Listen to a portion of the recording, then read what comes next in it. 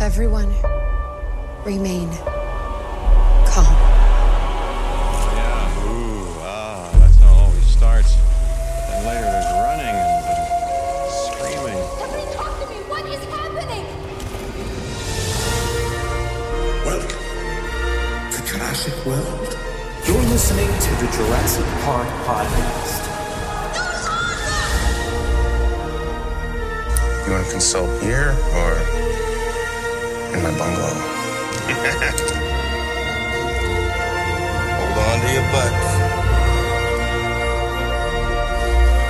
Well, we're back. Hello, everybody, and welcome to the 178th episode of the Jurassic Park podcast. I'm your host, Brad Jost, and we're here to discuss all things Jurassic Park. So, did everybody get a chance to see the new Lego Jurassic World special on NBC? The secret exhibit? Come on. That thing was a little fun romp, wasn't it? Man, when I heard that was getting released, I was so pumped. I am always excited about the prospect of new Jurassic material out there, no matter what the age range. I think it's great to have anything for kids to adults. It's all amazing stuff, and we are super lucky as fans right now. I was even pumped all the way back when the Indominus Escape was released. That was, essentially like the same thing as the secret exhibit. It was very similar in nature. So getting the secret exhibit this time around was also amazing. And again, as I did with the Indominus Escape, I wondered, will this lead to a Jurassic World Lego TV show? I don't know.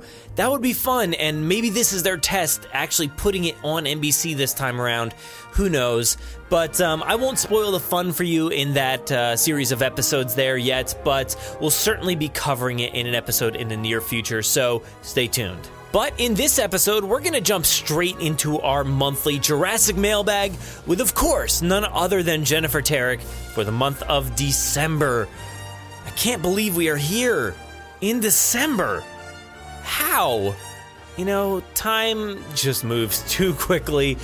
After a complete full year of Jurassic, I think there has been a lot to say for us fans. So I really hope that you enjoyed this final mailbag for one of the biggest years Jurassic fans have ever experienced. But just in case you want to be a part of the next mailbag, you can call our voicemail line at 732-825-7763. You can email us your audio files or questions at JurassicParkPod@gmail.com, or you can head to our contact page at JurassicParkPodcast.com to fill out our contact form. Now, even though you haven't heard this month's episode just yet, we are already collecting questions for the next mailbag. But enough of all that, why don't we get this episode kicked off right by opening up the Jurassic Mailbag.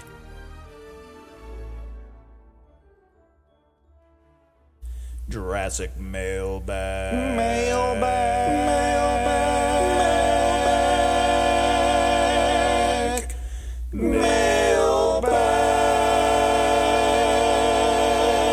Jurassic Mailbag never fails. It makes me wag my dino tails. And Brad and Jen, your Jurassic Mail. It's Jurassic Mailbag with Brad Jost and Jennifer Terek. We're back for the month of December here in the Jurassic Mailbag segment. I have Jennifer Terek with me here. How's it going, Jen? Hi, I hope everyone had a great Thanksgiving, ate lots of turkey, put up a tree. This is the season. I can't believe it is December. I say this every month. I'm like, I can't believe it's blah, blah, blah. But it is finally December. We are in the final Jurassic Mailbag of 2018. That is just crazy to me.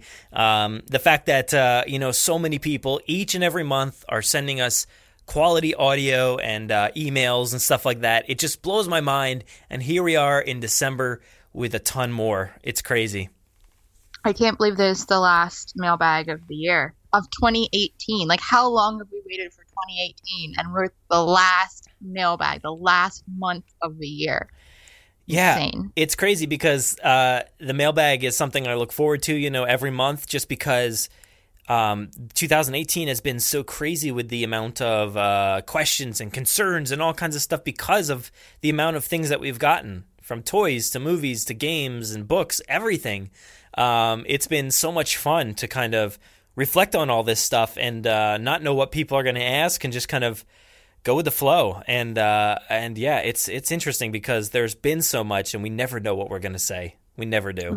That's the best part. We don't got to do any work, really. They do the work. We're just here. Yeah, there's no preparing. The only preparing is I have to put the audio clips in the player that I have here, and that's it. Like, then we have no other preparing whatsoever. Like, let's just wing it. But yeah, that's what we do. That's what we do. And yeah, like I said, it's a big December Jurassic mailbag, and we are so grateful for everybody that took their time towards the end of the month here to get everything in. And it's a busy time because prior to this recording, you had Thanksgiving in December, and like you said, putting up your decorations and your trees and all that stuff. There's so much going on, so we really appreciate it. Yeah. Yep, definitely. And that's why sometimes asking for mailbag responses is like skewed. Usually we have them at the end of the month, but we got to record early sometimes. The holidays make it rough. But people are hanging in there with us. Yeah. And if we make it sound like, oh, this is the last one. I remember, I think I put that out there in 2017. I was like, this is the last one of this year. And people were like, "Oh no, this is it. It's not coming back. No more Jurassic Mailbag ever." And I'm like, "No. Just this year. It'll be back again, January, whatever, the first episode of January." Yep. And 2019 will be interesting because it could be barren, but they're also we might start seeing some news, so it'll be interesting. I don't know. I'm ready for the slowdown a little bit. I think we talked a little bit about that last month, how we're ready to relax a little. But yeah, and then it's a double-edged sword because then you kind of still got to keep content up. So it's a weird transitional time. Yeah, but I'm excited. So let's see. Why don't we get this one kicked off here? We have an MP3 from Chris. So let's go ahead and take a listen. Hey guys, Chris here. I want to bring it back to Jurassic World. Not too long ago, I watched a YouTube video by Altiori about the Raptor Squad never switching sides. And I think she was talking about a theory. It was from, I think it was a Reddit user that proposed this theory. But basically was that the Raptors never switch sides. Like when they first meet the Indominus, we can see through their head-mounted cams, they kind of look back at Owen and kind of, wondering how he feels about that. Like they didn't just immediately turn on him, and him being alpha hadn't changed. The Indominus never challenged him. He didn't challenge her, so he was still alpha at that moment. I think there's another moment there where Charlie kind of pops up out of the grass after the attack happens, and she looks at Owen and doesn't attack him or anything, and then she gets killed. And there's another scene where in Blue, she goes after Barry, and once she realizes it's him, she kind of calls it off, and I think Owen calls her too with his whistle. And also was discussed when Delta, when they were in the lab and Delta confronted Hoskins, she doesn't attack Claire, Owen, or the kids. She goes right after Hoskins and actually kind of puts her back towards them, I guess, because she doesn't see them as a threat. But just kind of curious what you guys think about that. I have always thought that they did switch sides. Maybe I'm one of the few that thought that. I discussed this with my girlfriend, talking about the video, and she said, no, I never thought they switched sides. So, hey, maybe it's just me. But I think them not switching sides is the way it really went down. Anyways, I appreciate the podcast, and you guys have a good one.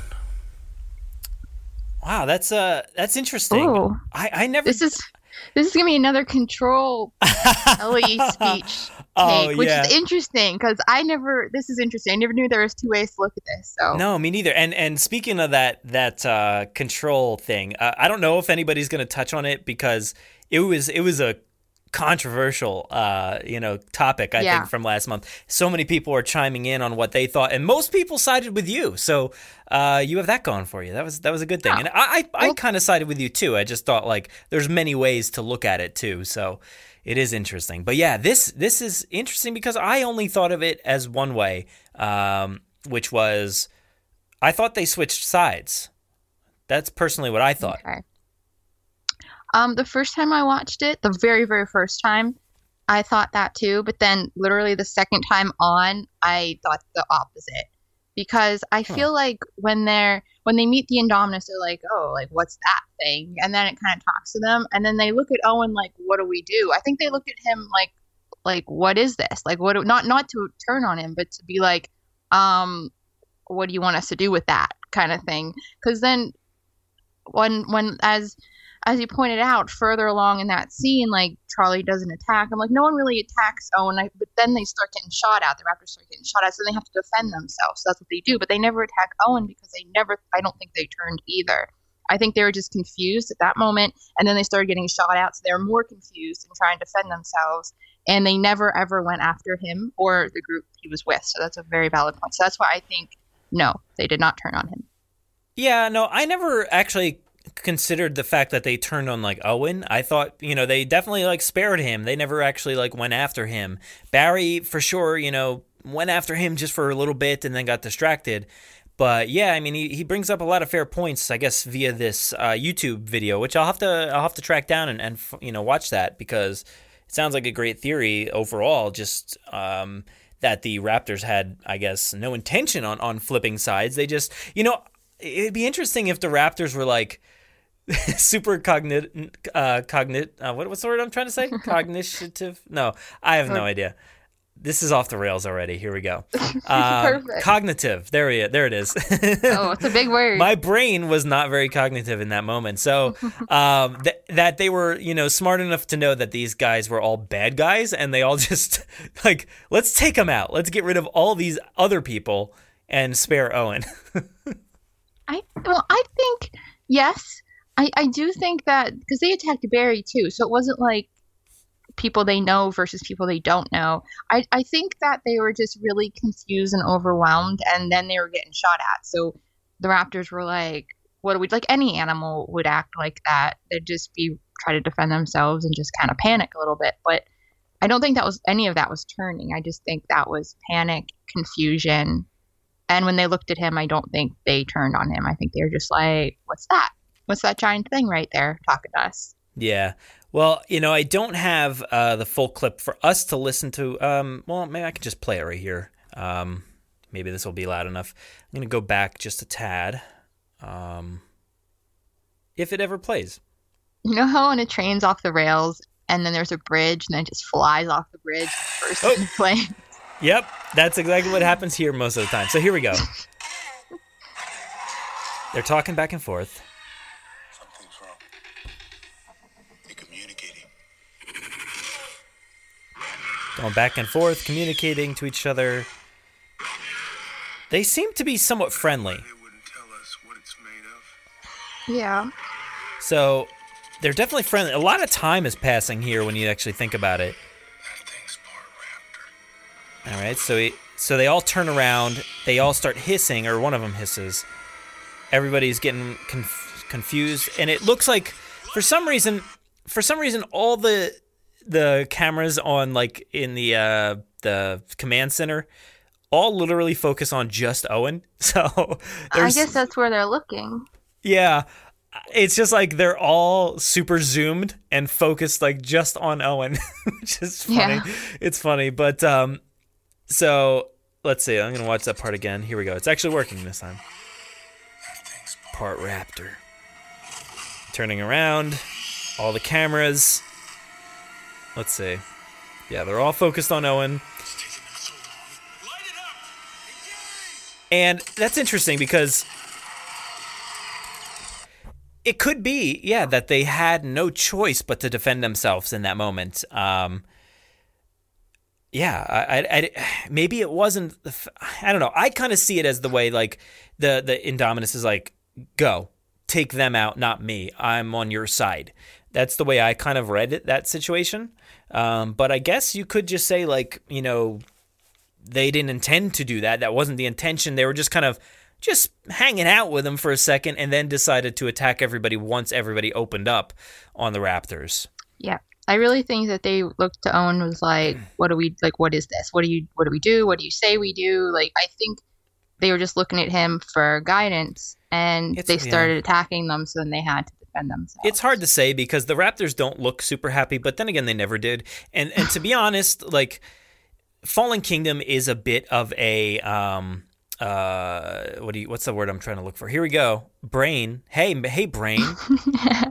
Hey, Brain. It's a retcon. It's a bit of a retcon because in Jurassic World, you know, Blue in the beginning, actually all 4 of them are literally willing to just chomp him to pieces.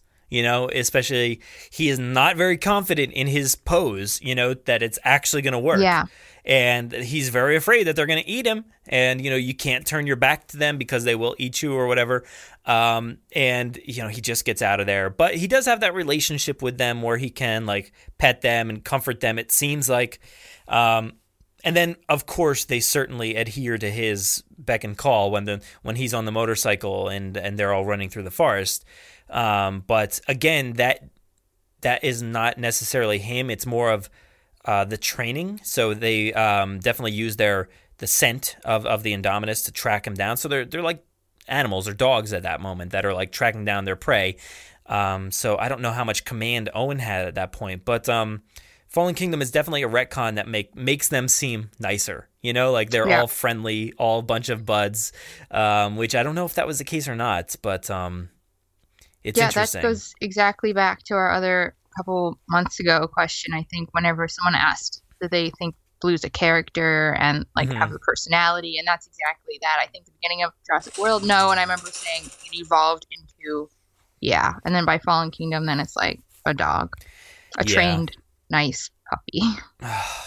You know, this scene it is heartbreaking to me because especially after seeing Fallen Kingdom, you know, you know how much these dinosaurs meant to him, you know? All of them, not just Blue, but I think all of them in general. Blue is just a little extra special, but especially that moment where, you know, the raptor gets blown to bits by the rocket launcher. That's heartbreaking to me. That is so bad. I know. And she doesn't like attack. He smiles, and it's so cute. Yeah, and it is a good point that, like, she just lifts her head up after eating a guy. So let's not forget that. I know, she's like, aren't you proud? Look what I did. I got it. I got the prey. That's what you wanted me to get, cute. right? She's like, look, I got it. It's so cute. I know. It's heartbreaking. Every time I see it, that's heartbreaking. Yeah. This, you know, a lot of people criticize Jurassic World for not being, like, scary or anything like that, but these raptors are pretty terrifying in this moment. This footage, I absolutely love this footage, like the security camera stuff of the raptors attacking everybody, dragging the one dude through the forest. It's pretty messed up, and it's pretty scary, so I like that. But yeah, here she is. She's eating the dude, and then she pops her head up. He puts the gun down. They're fine. They're good together. And oh no, here it comes. Oh, blown up. And Owen is like, you can tell the sadness on Owen's face at that moment when she gets blown up, and he's just like trying to figure out what just happened. Oh man. Going back really quick, this is so off the rails. Going back really quick to the part you said about how they had the cameras and watching the guys get eaten by the cameras. They did that. That's the second time they did that in that movie. And that's one of my favorite things in Jurassic World, that contrast of people in the control room having no real control over what they're watching on the screens, and having people out there in the field living those moments live. And they did that twice. And they could have easily just ignored that control room part or not cut as much to it. And just shown the action part and then move on. But to have that contrast and to have it back and forth when it's loud and silent, I really, really like that dynamic a lot. And they do it twice, and I really love that. I'm glad they did that. Well, yeah, it makes it seem like a legitimate war room, Yeah. where, they're I love sending out a strike team, and this is the team that's going to take care of it. We have to watch every move and kind of command them what to do. And at that moment, Hoskins is like, light them up, like, just take care of them. And that's what causes the issue, it seems like. Maybe, I would have loved to have known what would have happened, if Owen had didn't just, do that. Yeah, I was thinking that too. If Hoskins didn't make that call, and if Owen had just made a head nod or something, all he would have had to do is just nod his head towards the Indominus. Maybe they would have turned around. It could have been interesting. I think that they looked at him for guidance on what to do there. Nice, I like that. That's a good idea. I think that's what I'm gonna stick with too. But yeah, thanks, Chris. That was really insightful and a great call. So thank you very much. Let's move over here to an MP3 from Rowan. Hey guys, this is Rowan. It's been a while since I called in, but been busy lately. But I saw that whoever, I think it's got to be you, Brad, that runs the Jurassic Park podcast Instagram, commented on my wife and I were Claire and Owen for Halloween, and our boys were Raptors, so everyone got a kick out of that. I was a pretty good Owen, but I think my wife was definitely a better Claire. She pulled it off pretty well. But anyway, I was just kind of thinking lately about the new movie that we're going to have, and it's being directed by Colin Trevorrow, and I was just kind of wondering if you guys could pick one director to be the one that would be directing the next movie. Just who would your like dream director be? I've always kind of thought that J.J. Abrams would be, just because he's made so many good movies and good shows like Lost. I just love all the ideas in Lost, and sort of like mystery that he seems to create in his shows and movies, and also like the nostalgia aspects that he'll create in like a movie like Super 8. I figured if you were to do a Jurassic Park, it would be a lot more like harkening back to something that Spielberg would have done had he continued directing the movies. But also another one I was thinking would be good was that Alex Garland, who directed Ex Machina and Annihilation. Both of those kind of have a Jurassic Park vibe to them, I feel like. I just wonder what he would have done if he, I could just imagine like a scenario, the dinosaurs are out, but they're kind of like in the desert now. Towards the end of the movie, they're driving off into the desert, so I could just imagine like some, Dr. Wu in a lab in some Nevada, secret bunker, and just seeing what Garland would do with some sort of a plot like that, sort of similar to Ex Machina, where they're kind of isolated somewhere. But anyway, I just wanted to see what you guys thought, who you thought would be a good director, maybe besides Trevorrow, since we know we were going to have him, and he'll be great, I'm sure. But just wanted to see what along those lines, probably besides Trevorrow and Spielberg, who you thought might have been good. So anyway, thanks, and I'll call in later sometime. Bye. Oh, that was a great call. I was like trying to think of certain directors while you were talking there. Jen, did you come up with anything specifically? I am the single worst person on planet Earth to ask this question to, because I don't even know the difference. There could be two different people directing the same thing, and I couldn't even tell the difference. Like when they have different directors for TV show episodes, it looks the same to me. I don't know directing. I don't have an eye for it. I have no idea. I can't tell if one director is better than the other.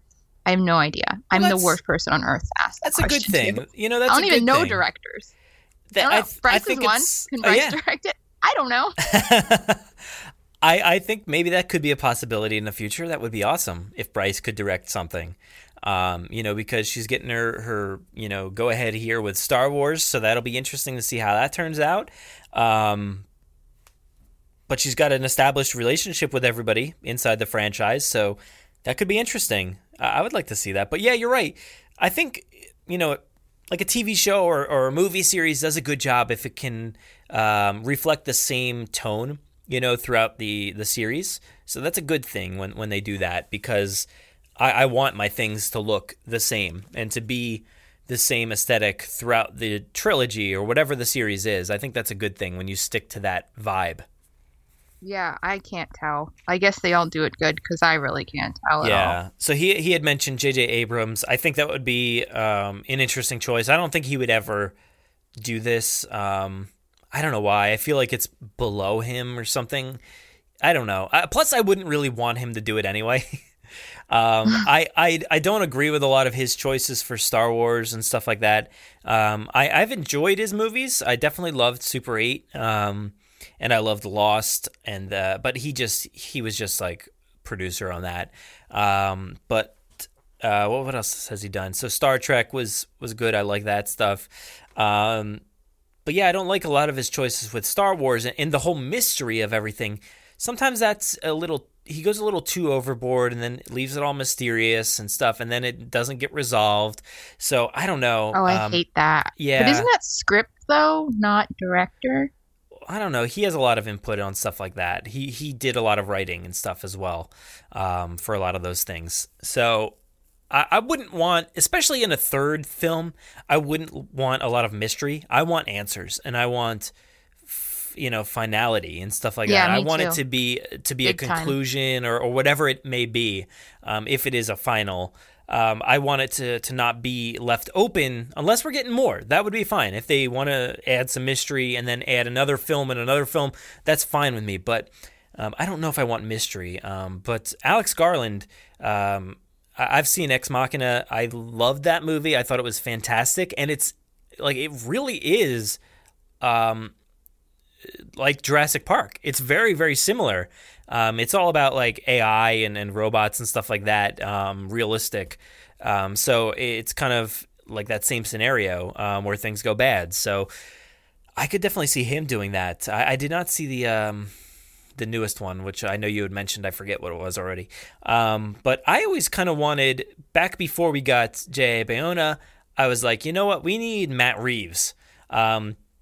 I thought he's a great director. He did, some Planet of the Apes stuff. He did Cloverfield, which Cloverfield is like a big monster movie. And, we constantly question whether the third film will be like Planet of the Apes because of, dinosaurs potentially being loose, all over the place.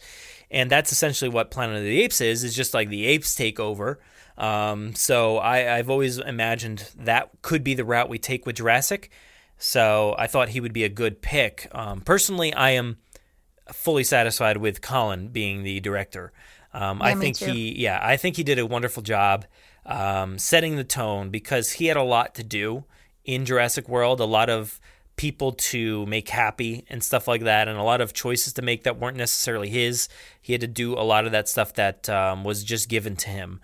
So I think he did a great job, and it's undervalued, I think, for what he did. I think he did some great stuff cinematically, and I think it looks beautiful. And I'm super excited to see what he does with his own vision, especially because of the writing and the directing all at once. I think it's going to be great. So I'm excited. You excited about him? I think that's where Colin thrives, because I don't know if Fallen Kingdom missed the mark for me on writing or the direction the film went in, not director, but the direction the film went in, which is also screenplay.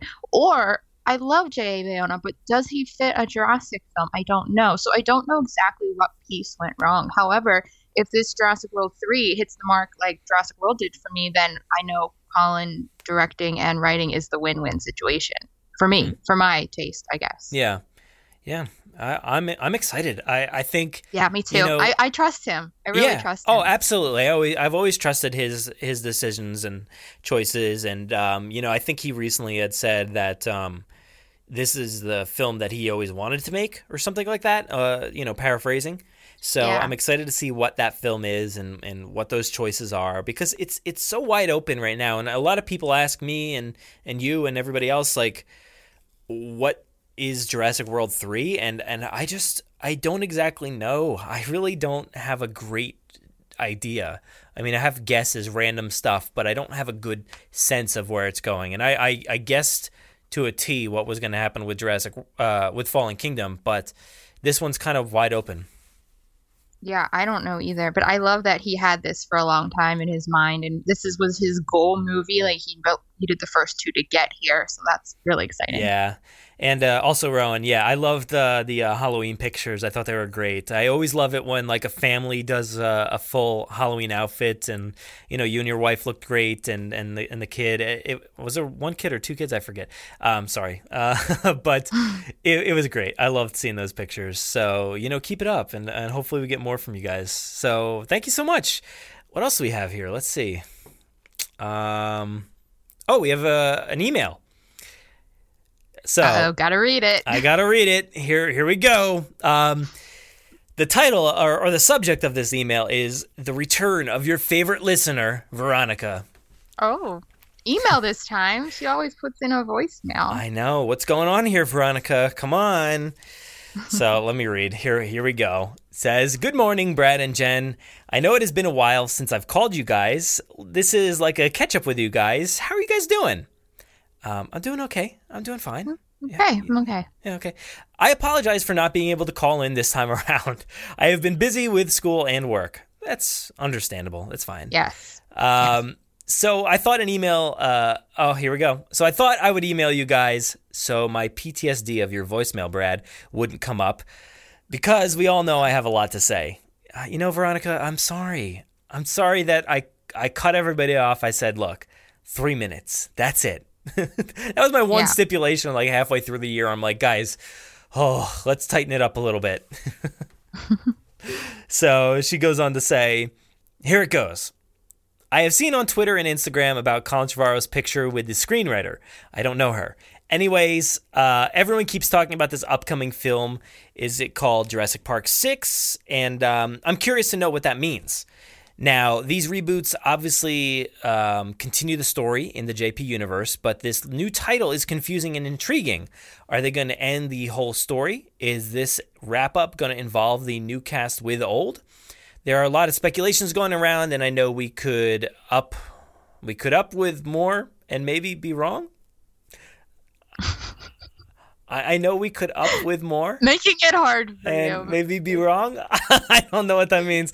But I wanted both of your thoughts on this. So here's some questions for you both. What do you expect in the upcoming movie? Didn't I just say that everybody asks this question, Veronica? Big question. And also, what would you like to change or stay in the storyline? Do you want new characters or more character development from the pre-existing ones? Well, guys, that is all I have for you. Would like to wish you a happy Thanksgiving. Talk to you soon, Veronica. Veronica, Thanksgiving was great. Great holiday. I love eating. I ate too much. Yeah. I ate so much. Obviously. Like, why would you not? You have to eat a lot. Yeah. I think like the goal of Thanksgiving is to say, I ate too much. Yep. Watch some football, watch the parade, and eat too much. Yeah. All right, so she had 3 points in there. There was a lot of points. There was a lot of points. So let's go back. So the picture of Colin Trevorrow and Emily Carmichael, that's the new co-writer for Jurassic World 3 or Jurassic Park 6. So that's the confusion, I guess, for Veronica here is, I think it was hashtagged, right? Is that what... I don't know if he hashtagged it, but I think he just put that in there not to, because if he put Jurassic World 3, everyone would be like, oh no, that's the title, it has no subtext. Or if he put anything like that, they'd be like, oh, that's the official title. But since he put Jurassic Park 6, I think we know that's not the title, so that was the safe way to go. Okay, so here it is. I guess. It says, story meeting with Emily Carmichael, Nimes, France? I don't know how to say that. And that was dated 7/12 of 18. Wait, so that wait, what? That's an old picture. It's an old he picture. posted Okay. it now, but it's an old Yeah, I was confused by that. And it also says hashtag Jurassic Park VI 6. So that's what that is.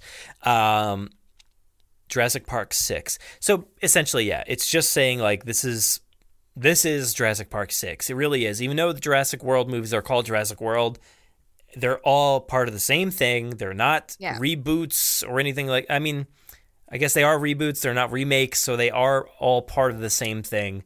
It's a continuation. So yes, it is Jurassic Park 6. And it definitely frustrates a lot of people to not have it be Jurassic Park 4, 5, and 6. I don't care. I mean, I don't need it to be called Jurassic Park. Jurassic World works for me too. But they're not gonna, Veronica. They're not gonna say the next movie is called Jurassic Park 6. I guarantee you that.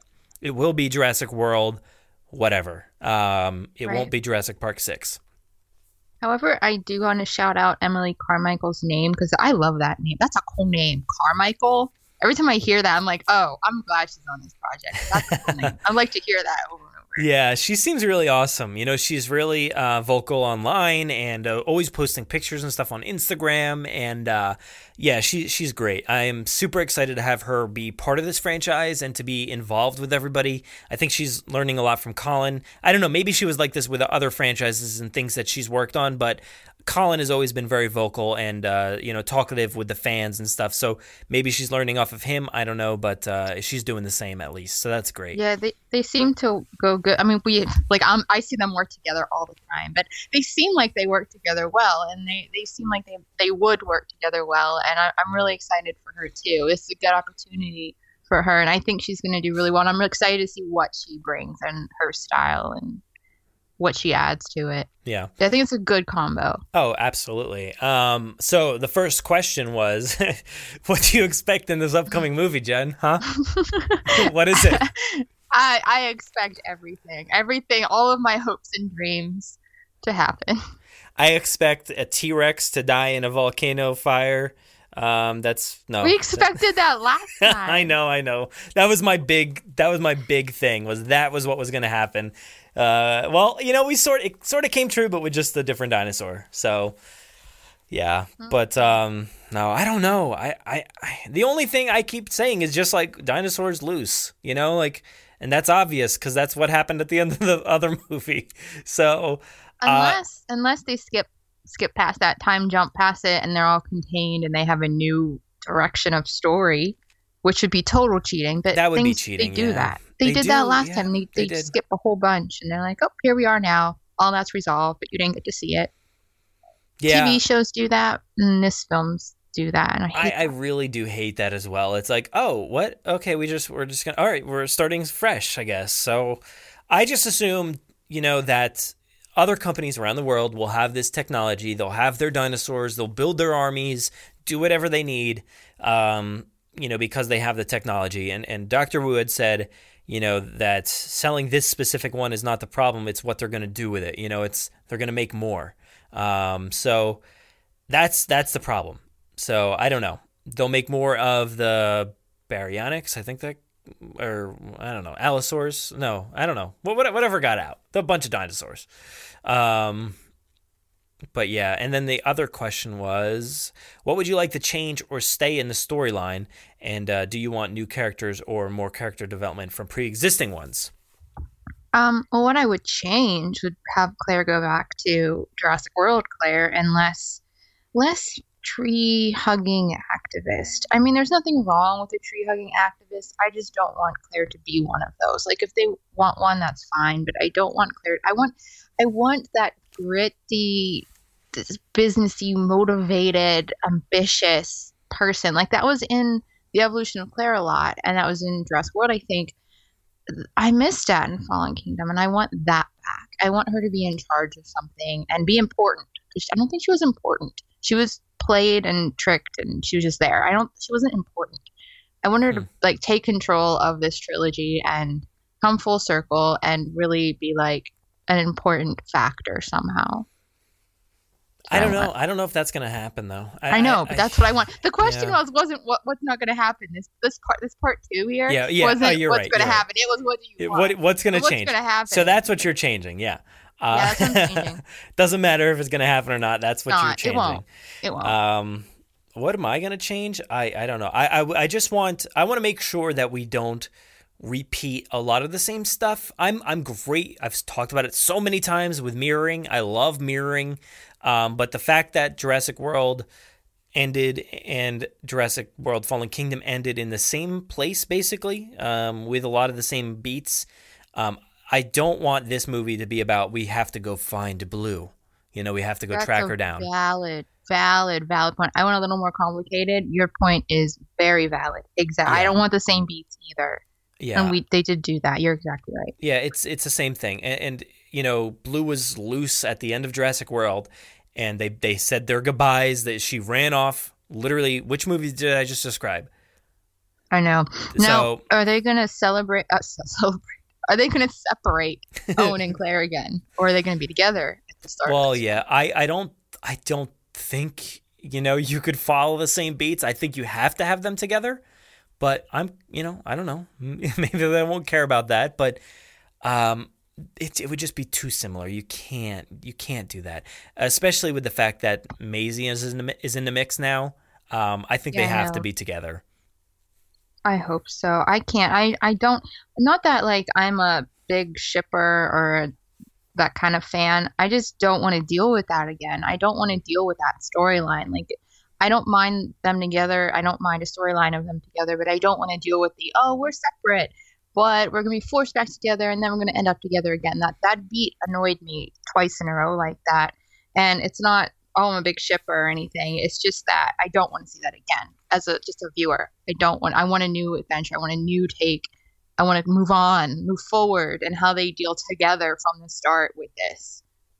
Yeah, so I mean, if the past serves us right, we're gonna get the same beats. I know it will be the same because they literally did that like you had just described. They started both movies where both of them were on opposite sides, and then they had to work together.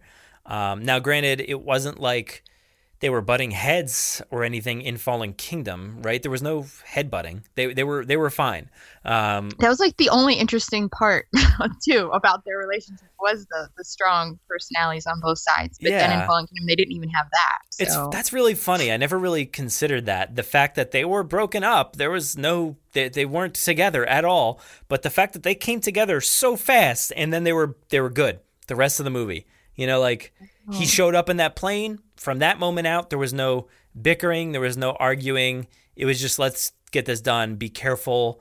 Be safe out there. They're back in their relationship. That's really what happened. They fell right back in very easily, too. So that's annoying. And it was the same beats. And what's weird is that I know Colin and Bryce, at least, I think Chris Pratt, too, but I know Bryce, at least, was saying how it looks the same. Back when they were promoting the movie, they're like, it looks like the same. That they're not together. Then they get together. It looks like that, but it's different. It's a new take. It's a different direction. We watched the film, and it's not. Like they thought it was, which is weird. They all thought it was different, a total different approach, and all this. And we watched it, and we're like, that's the exact same story, except the bickering. Like that's it. But it was the same thing.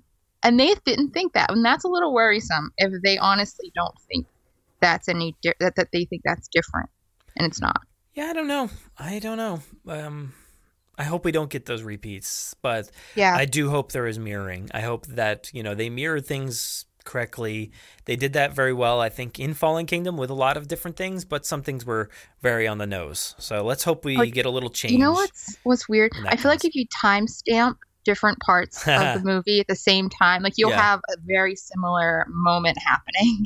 You'll have the T-Rex roaring pose at the same time. You'll have like them doing stuff at the same, you know what I mean? Like the same, not the same thing happening, but like the same motivational moments or whatever happening. Plot points. I think so. Yeah, that would be fun to watch. People usually do that on like YouTube or somewhere, but not usually a full movie, I guess. But usually we'll have them both like side by side so you can see exactly what happens. Like that would be interesting. I feel like you could do the entire movies back to back like that, which is not a good thing in my opinion. Well, let's hope it's very varied and a much different film and surprising, and hopefully it has some old cast. That's my hope. Yes, I think so. I do. I think so. Yeah, especially with that hashtag Jurassic Park 6. I think the fact that they're gonna wrap it up. I think that's really what's going to happen here. So I think it's going to come full circle. And I think we're going to revisit some of these people, hopefully in a slightly longer sense than we got of Malcolm. I would really hope for that, at least. I think they are. I really think they're going to do it. It's the thing, the movies are only 2 hours, so that's a lot of things to do correctly and fit in 2 hours. It should be longer. If this is the end for real with the original cast, I mean, they might remake it 20 years from now, whatever, but the original cast will be like 80 by then. So if this is the last one with these people and this last opportunity, make it 2.5 hours. Like, who cares? Make it 3. Lord of the Rings is like 7. Harry Potter was 2 parts. Like, who cares? Come on. Let's get the 2-parter. That would be great. I think that would actually work really well. That's not a bad idea, Jen. I'm fine with it. I'll take it. You should hashtag 2-parter Jurassic Park 6/7. Yeah, it'll come out like 6.5. Oh wait, 6. what is it? 5.5 and 6.0. I love it. That's actually a great idea. Maybe they'll do it. Maybe it'll come true. Oh, I would now love you're getting that. my hopes up. Let's start Usually a movement. I'm doing it to you, but now you're getting my hopes up. I'm sorry. I'm starting. They're Yeah, gonna let's be start the dashed. movement. Let's start the movement. Let's make sure it happens. Colin, do it. They listen. No. They do. Yeah, Emily. I know Podcast. you're listening, Emily. Yeah. Big fan. So let's see. I lost my place in my notes. All right. So we have a MP3 here from. Actually, I don't think I got the name, but let's take a listen. Hey Brad, hey Jen. I'd just like to say first that I'm not a huge fan of Bryce Dallas Howard. Nah, I'm only joking. Jen, that was just me to keep you on your toes. I thought you'd be like shivering with anger. But no, it's James from Jurassic Unicast. I'm only winding you up. I love Bryce Dallas Howard. Anyway, now, based on your last mailbag, you and Brad had this long discussion about this Ellie's power conversation with John Hammond about the respect to the power. Now, I completely see both sides. Now, initially, you got to think this film was made for children as well. Children wouldn't think outside the box. Children would take things literally from at least from the ages from 6 until about 12. You wouldn't think of power as in a metaphor. You would think power as in electricity. Now, the reason in my opinion, I completely agree with Brad. I think your way works, Jen. Absolutely, as a metaphor, it really does work. I completely get your side of it. I still find it confusing how that's the only thought that you've ever had, considering you've probably seen this film as a child. But from a child's perspective, power would literally mean power. You know, they talk about the whole way through the film, is the power still on? Like, because that power is keeping them safe, and that power is their communication to the outside world. Now, to me, the reason why Ellie had respect for the power was because she didn't obviously consider their lives would be in jeopardy just from the power just going out. She thought the fences would still keep them in, the phone lines would still be able to work, and now the power's out, they've lost communication. The only thing she's caring about are them kids and Alan Grant. She couldn't give a crap about anyone else. That's all she cares about. And I don't think she would care about them as much if it was just a metaphor. I think she cares about them to that level because of the just because of the power being out, literally being out, and she can't do anything about it and be able to save them. She can't call the military to come in and help them survive, you know. But I completely 100% get your metaphor on that, and I think it's quite a good one, actually. I never even thought about it until you brought it up. And I really like it, to be honest. And it kind of goes with the way the movies as a franchise have gone. So I get that 100%. So, but when it comes to the dialogue and the meaning at the time, I believe completely it was what Brad thinks, and it was literally about the electricity and the telephones and stuff. because I don't believe they were thinking about metaphors. I think the metaphors work now, looking at it in hindsight. But that's my views. But yeah, other than that, I enjoyed the mailbags recently. Well, I enjoy them all, but so keep it up and look after yourself. See you later. Thanks, dude. I win, right? That means I win? Is that... No, he said mine was better, though. Oh, wait, did he? Yeah. I stopped paying attention, James. At that part, you just missed that part. I didn't hear that part. But, even though he sided with me, I think he actually brought up some decent points as far as, like, why you would view it my way, I guess. Yeah, he really did, because I didn't think of it that way either. I've been so not your way so much that I didn't even think that it would be an age thing. And maybe they didn't think metaphorically, but I don't know. Even thinking about your way now is weird to me. I honestly, my entire life, have never thought of it that way. And I know he said I probably saw it when I was young, and I did. I grew up with it. I was 3 when it came out, and so it's always been there. And I've always seen it that way, metaphorically, my entire existence. I should ask my dad this, actually, because I've never really had this conversation. And I'm curious now. I'm curious to see what other people think. It's really interesting to hear what people think. And I want to ask my dad, because he went the whole journey with me the same way with this movie. And so I'm going to ask him, because I've never, ever, ever thought of it as actual, like, physical power. But he brought up a really good point with Ellie only caring about Grant and the kids out there. So that makes sense that she would only care about that actual power that's affecting them in that moment. But even then, it's weird for me to even think that, because it's so, like, blindsided of how I've always seen that. It's a weird thing happening. Yeah, I mean, it is interesting because throughout the movie there is a lot of discussion about power, in terms of like physical, like electricity.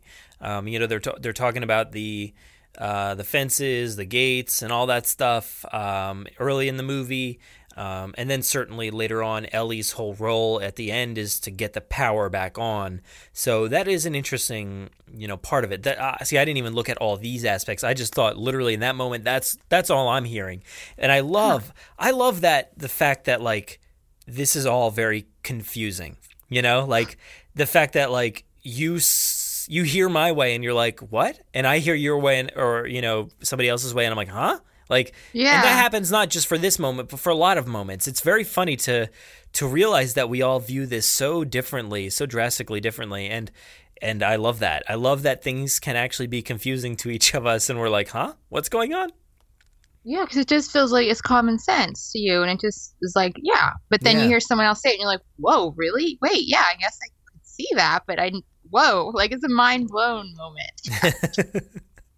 It's very funny. I don't know. And especially, I guess the hindsight part that he had brought up, you can certainly change your views over time. And hey, maybe you didn't even realize you changed your mind. Not you specifically, but anybody out there, you just view it as so many times and then your mind changes a little bit. But hindsight is an interesting detail to talk about because, like, well, yeah, now you realize that it's this thing, or, now as you're an adult, you realize that they meant more than this or that.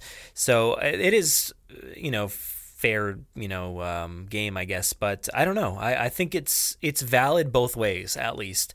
And I don't think there is a right way. I don't think that's it at all. I think the power of the place is certainly immense. It's certainly something that's very valid, and the power of the technology and the creation and the power that's running through the place is certainly valid. So yeah, there's like many ways you could look at it. Well, there is one way to solve that, and that is ask Laura Dern or ask Steven Spielberg. So got to make that happen. Yeah, let's track him down. Hey, Steven, okay. I know you're listening right now. You're a big fan, and Laura too. They're all listening. Yeah. Me and Laura are on first name basis. So yeah. But yeah, that's he almost got you there though. He's like doing a fake accent and making you think he hated Bryce Dallas Howard. What's up with that, James? It's funny. It's funny. Yeah. Let's see. Where are we? Oh, all right. So we got a voicemail here from Ender. Let's take a listen. Hey, Brad and Jen. It's Ender back at it again with another question for the December mailbag. So I guess I should be saying Happy Christmas or Merry Christmas, whichever you want to say. Anyway, my question for this month/week is, how do you find Jurassic Park and the whole Jurassic series affecting your everyday life? So, like, I mean more than just the fact that you run a podcast. Do you find a connection with it in your interactions with people on the daily? Things like that. I know me, for example, I have nicknames for people. My nickname that my girlfriend gave me is Ender Raptor, so it's like a little combination of the two there. And then I quote the movie all the time in normal conversations, you know. Clever girl whenever my girlfriend or my sister does something that I think is... Oh, wait, what happened here? He just stopped talking. Oh. There might be more. Hold on a second. Yeah, there is more. I don't know why it cut it short. You know, intelligent. Stuff like that. So just quotes or seeing merchandise or connecting things to it in your head. What sort of things do you guys connect to Jurassic Park in your everyday life? Thanks. Call you back in January. Bye. Too much. Everything. Where do I begin?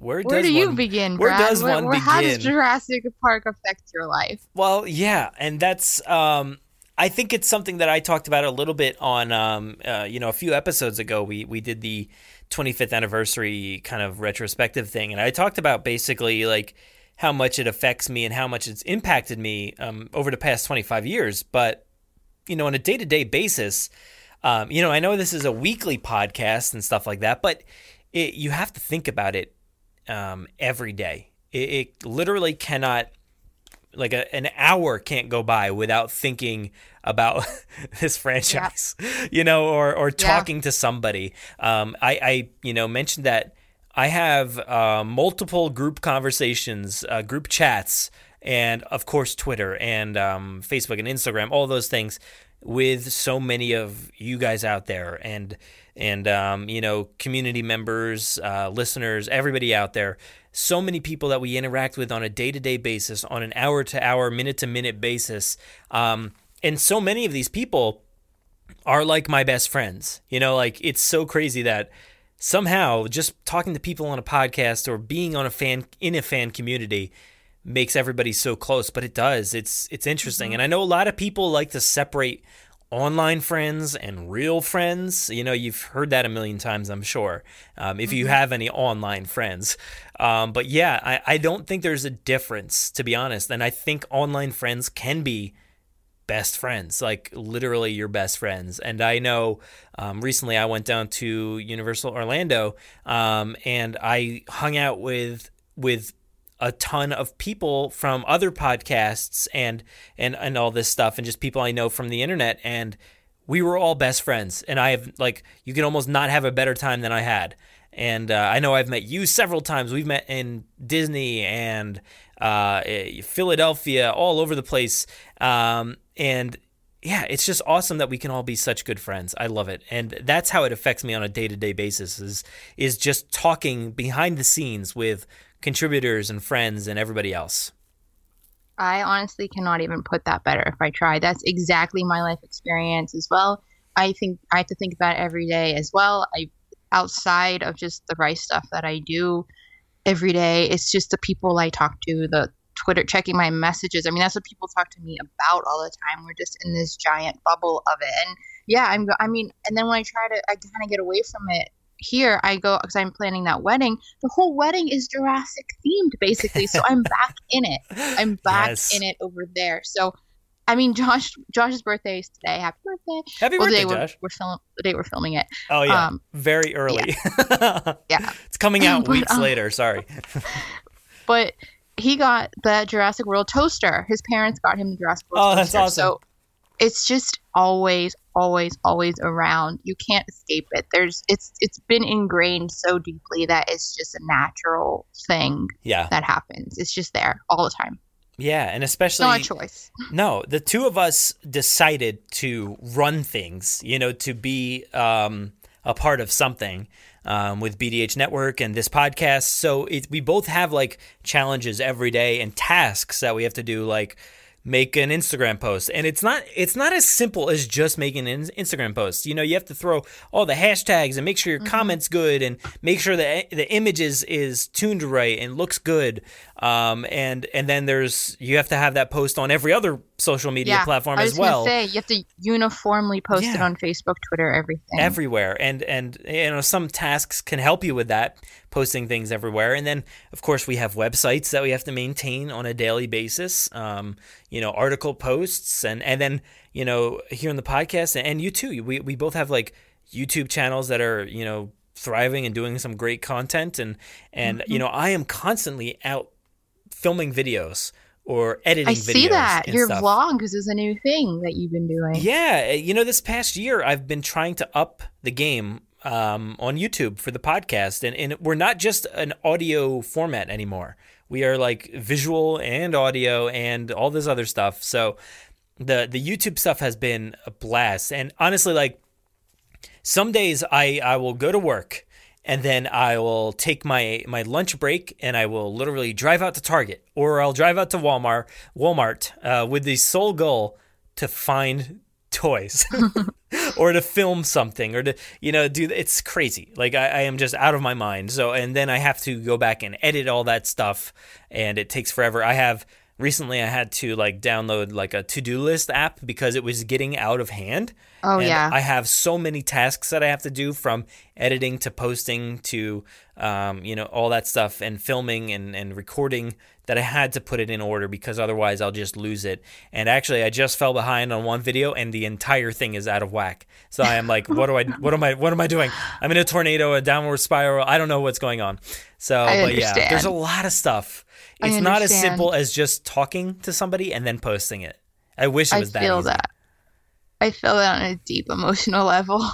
And I'm kind of dropping the ball because I'm just tired. Yeah. You're doing so much. Like, it's blowing my brain watching you do all this stuff. And I had to-do lists for a really long time. I still do have to-do lists, but I'm just tired. Yeah. I'm just tired. Oh, speaking of being tired, I know this is weeks earlier when we recorded this, but when I literally posted the JP 25th anniversary special last night, I stayed up until 3:30 a.m. and had to wake up for work early in the morning. Wow. So see, you're my hero. That's amazing. I didn't even be able. I wasn't even able to contribute to that because I just didn't have a second. I didn't have a second to even contribute. Yeah. And you're up till 3 a.m. I had to contribute my own portions and add everybody else's. And that's like the crazy thing is I had to edit everybody's portion because some of them were very long and some of them were I had to like shift stuff around and then add the interview. And, you know, one day I'll have to go through like a behind the scenes video or something. I think that might be interesting to see like what a week is or what a day is or what editing day is, because it's a lot of stuff and it's not just, it's not simple. So I don't know. We run businesses. That's essentially what this is. You know, we're running full thriving businesses on our own with a great community. Yeah. For free with a great community of people. So what was this question? Did it answer the question? I'm lost at this point. I think my mind doesn't work anymore, and we've only been going for an hour, and we have more. I know what it was. It was how outside of everything that we do, apparently, how does Jurassic is Jurassic like still part of your life? And we have because he had nicknames for people and stuff. And don't get us started on a nickname thing, because we went down that train for a while. Bradleyosaurus and the Jennifer Terek, T-Rex, Terek. I like that. Yeah. But yeah, it's everywhere. It's in the DNA. It's Mr. DNA. Mr. DNA. But yeah, thank you, Ender. Why don't we go ahead and move on here? We have an MP3 from Jurassic Dave. Where's my player? There it is. Dave, what's up? Let's take a listen. Maybe. Hey, Brad and Jen. It's Jurassic Dave 93 on Twitter and Instagram.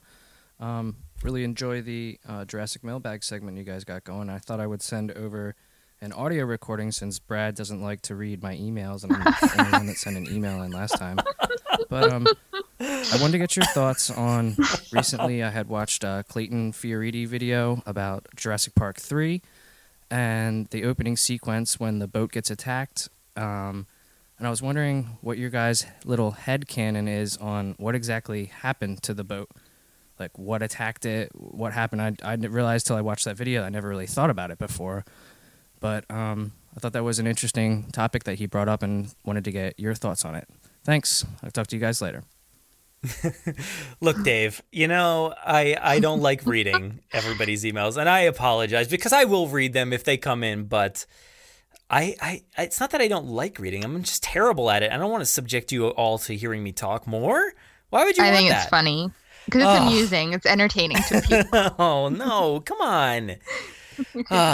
But you bring up a good question, and it's one that I've always wondered. I've always thought about, like, that moment in Jurassic Park 3 where the boat essentially just goes like under the clouds, and then the flyer thing is pulled a little bit, and then they come out from the clouds and it's just ripped to shreds, and the guys are gone, and then they go off. The boat is like heading towards like a big rock. So, Jen, what happens in that moment?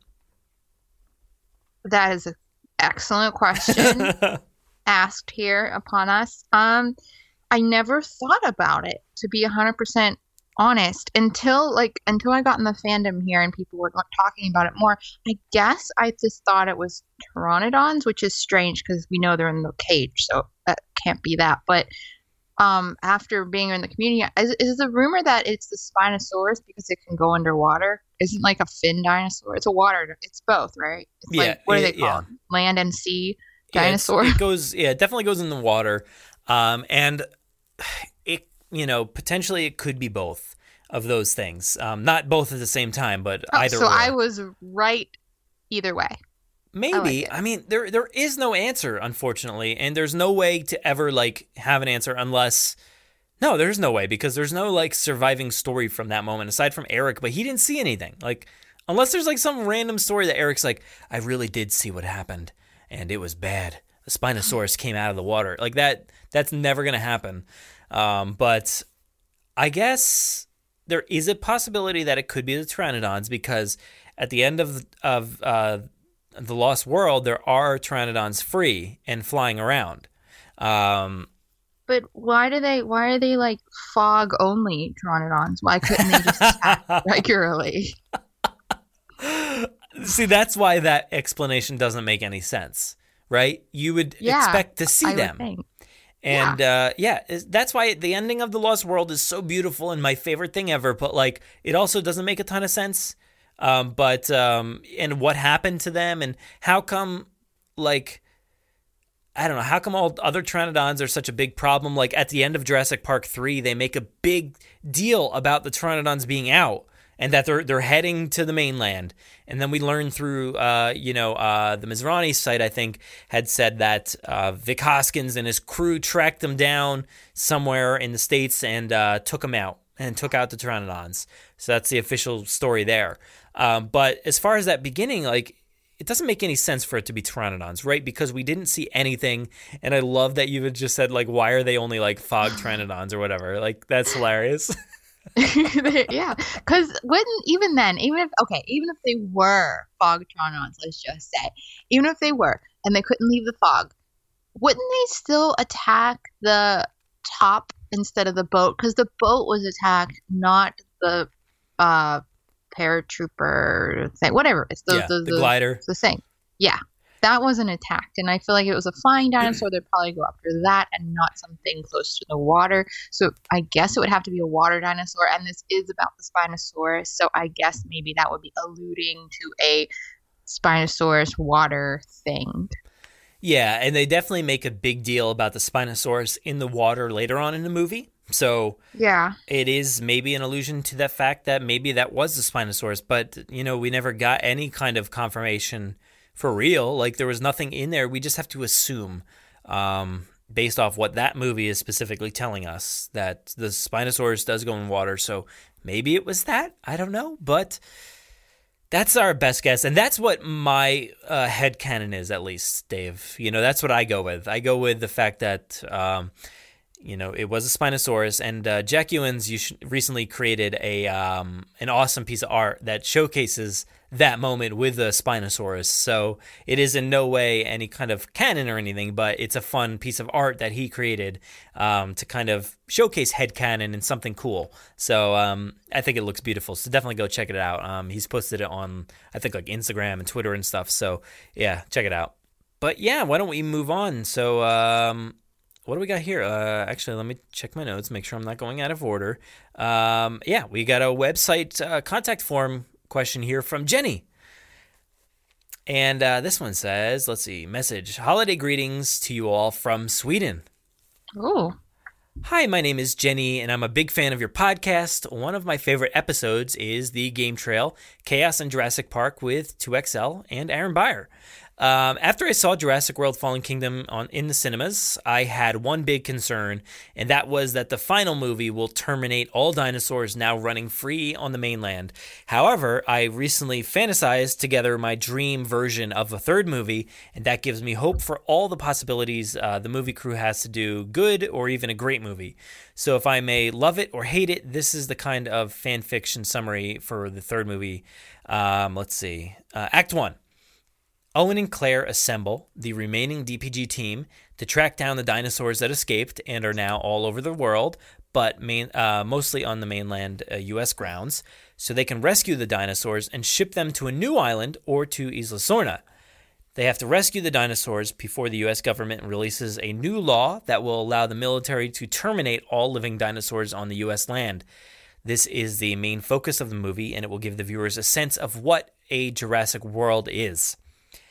Act 2, to secure the well-being of the remaining dinosaurs, the DPG have to recruit an environmental specialist to check out and approve the island before Owen and Claire can ship the dinosaurs to their new home.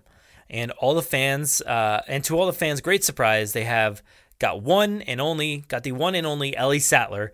Ellie's main objective is to prove to the government that they should reverse all of Mizrahi's laws and reinstall the dinosaur protection laws that Hammond made after the incidents of the Lost World. Act 3, Ellie Sattler is on Isla Sorna with some DPG members, and they have nothing to fear because, according to the DPG website, the island has no living dinosaurs left on it. But something has survived. The Velociraptors from the Lost World, and now the group's only... The group's only hope is that they can survive until Owen and Claire come with the dinosaurs with the ship SS Venture 2. Lots of love to my JP family and a Merry Christmas. That's awesome. That's a fun story. Yeah, I know. There's a lot of things I didn't really think about before. There's so many ways they could go with this. I assume that will probably be a part of the story, is whether it's Sorna or that island that was described by Mills or a new island, I don't know, or some other sanctuary. But I assume there will be another story about getting dinosaurs to another place. Oh, I hope not. Do you think... I have a question for you. Go ahead. Do you think the DPG is gone forever, or do you think that's going to come back? I think the DPG is gone. That's my personal think we'll see thing. Zia ever again, or because they were together, they were all together at the end of the movie. Sort of. I mean, like they didn't. I mean, I guess together as any other movie. Yeah. People are together. Yeah, I mean, it's interesting because like the Lost World had like a big different ending where, we only had the core, like the three people. We lost a few of the others that were, a main focus throughout the rest of the movie. Majority of the people ended up in Jurassic Park 3, a majority of them, Jurassic World, the majority. So, yeah, I mean, in this movie, we actually had that little ending where they, were driving off. So that's, I don't know. But I think we're done with Zia and Franklin, personally. I think that's what's probably going to happen. I think the DPG will be done because, I don't know. I don't know if the world has any idea about the DPG's involvement. Do you think there is any idea from, Congress or the Senate and stuff like that was in Jurassic World: Fallen Kingdom? Do you think there's any idea of the mainstream media and stuff like that? Do they understand that the DPG went with Mills' crew to the island? Do you think that's the case? I honestly don't know. I don't know how big the DPG is with people. I don't know if that was like a news covered thing, if that was like a media campaign as it tried to do to promote the movie as like a viral campaign. Was it a viral campaign within that canon? I don't know. None of that was answered. I think so. I think, there was a little bit of a scene where the people were marching on Washington and stuff like that. So I would assume the world knew about the DPG for sure. But as far as them going to the island, I think that might have been undercover and under wraps because, the government had decided we're not going to intervene. So I think this operation was under wraps per se. Like, I don't think it was like approved. So I don't think the DPG was like, you know what, we're going to be going off. So the government, just want to let you know, we're going to go to the island. I don't think that's the case. So everything that happens after that, the DPG could still exist, I guess, if Owen and Claire are off scot-free. You know what I mean? And if that's what they want to do, like, do they still want to save the dinosaurs? But then we're repeating beats. Yep. Because that's what we assumed at the end of Jurassic World. We're like, will Owen and Claire face some sort of, consequence for their actions? And that's what we're asking right now is there any kind of consequence for the actions? No, right? Probably not. But I personally don't think anybody else knew that they were involved. Maybe word will get out via some of the people that were attending, but I don't think so, because everybody was in the black market. Nobody's going to be talking about who was there. So I think the entire thing was probably under wraps, and the only reason people will know about whatever happened was that the dinosaurs are now out, and they have to figure out where they came from, and they'll figure it out. But I don't think they'll understand that Owen and Claire were involved, so maybe the DPG could still exist in its own right. Do we want it to, though? I don't know. No, I don't think so. No. I don't want to. And especially with, like, the recent, I don't know if you saw, but that there was, like, a lawsuit or something with, like, what was it, Save the Dinos? Oh, yeah, I did see that. I think? Whatever the phrase was, I think that was it. But I don't know, maybe that would be it for the DPG if that's the case. How can you copyright Save the Dinos? Like, that's not even can people just like copyright words now that don't really have any, like, Save the Dinos? I use that, like, people use that phrase all the time. People put that on shirts all the time. It's just a thing. How can you possibly say you are the first person to pay for the rights to own that phrase? I don't know how that all works. I have no idea. It seems bizarre. Yeah, it definitely does. It feels weird, but it's not anything unique. It's just a phrase that is used all the time. I have other shirts that say that on them. Yeah, I don't know.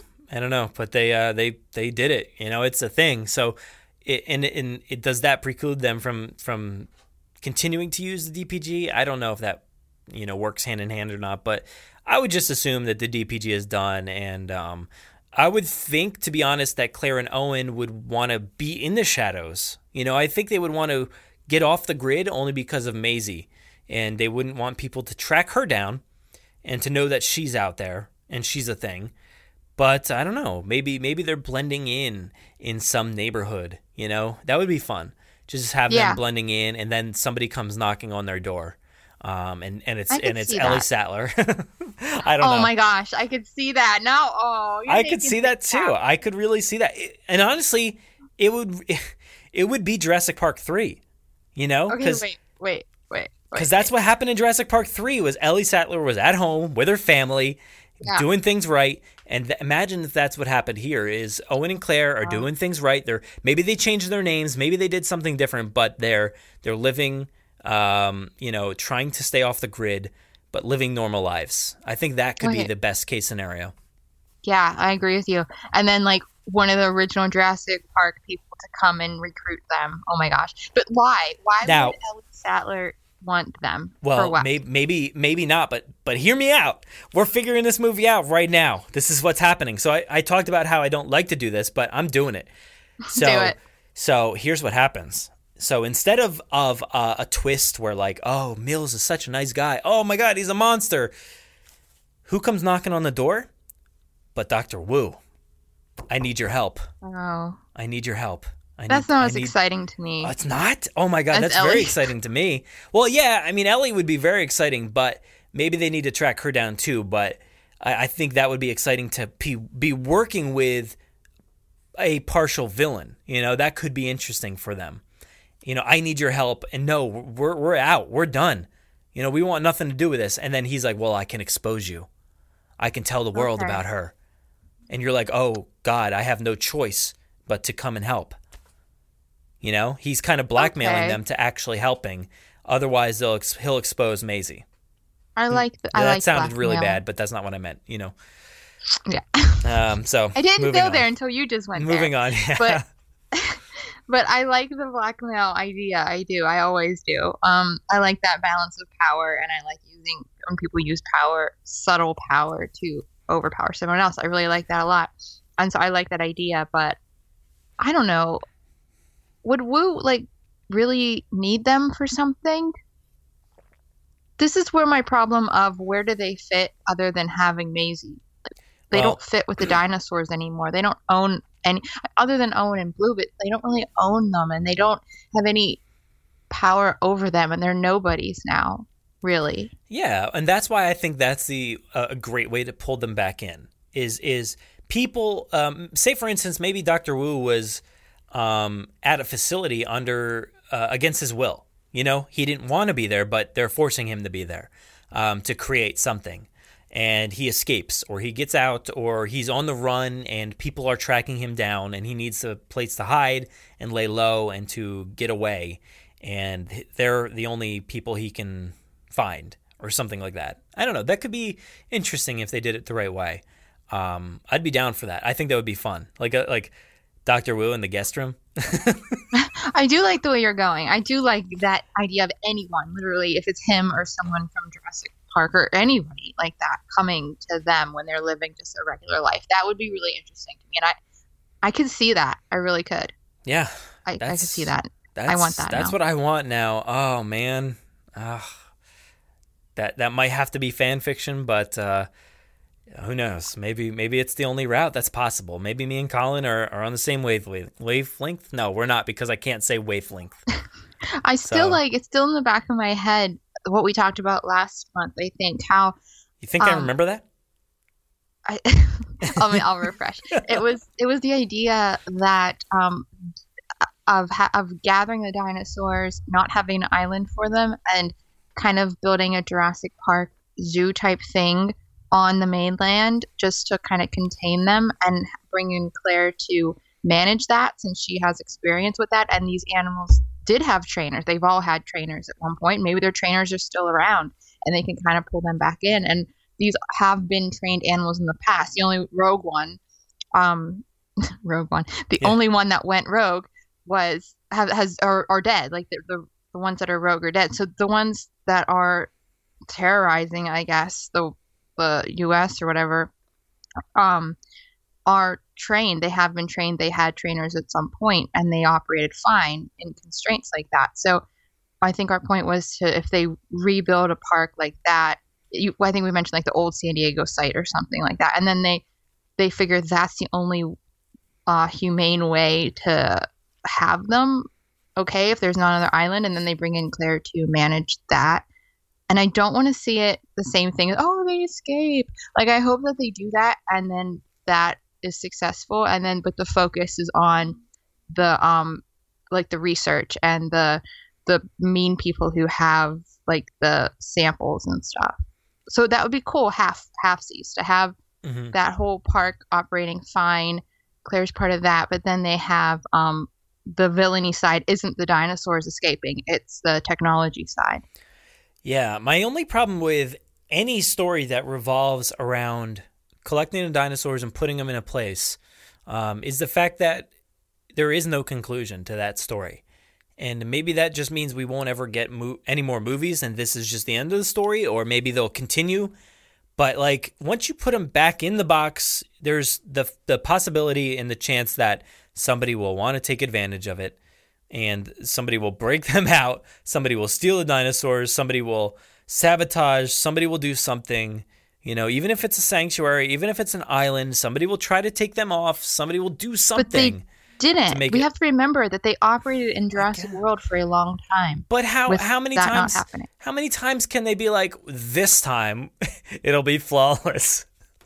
Like it was though. Like if they don't change anything, if they just listen. If they put him in like a retirement home, like they don't try to build new dinosaurs. Their problem was they built new dinosaurs and that they built hybrids to make it more impressive. But if they literally just put these dinosaurs in a retirement home setting and don't like experiment on anything and just let them have a natural life and then die, not like a preserve or some nature preserve, and just die naturally, that's not an issue anymore. It's the people who have the research and stuff, and that's going to be the issue anyway going forward.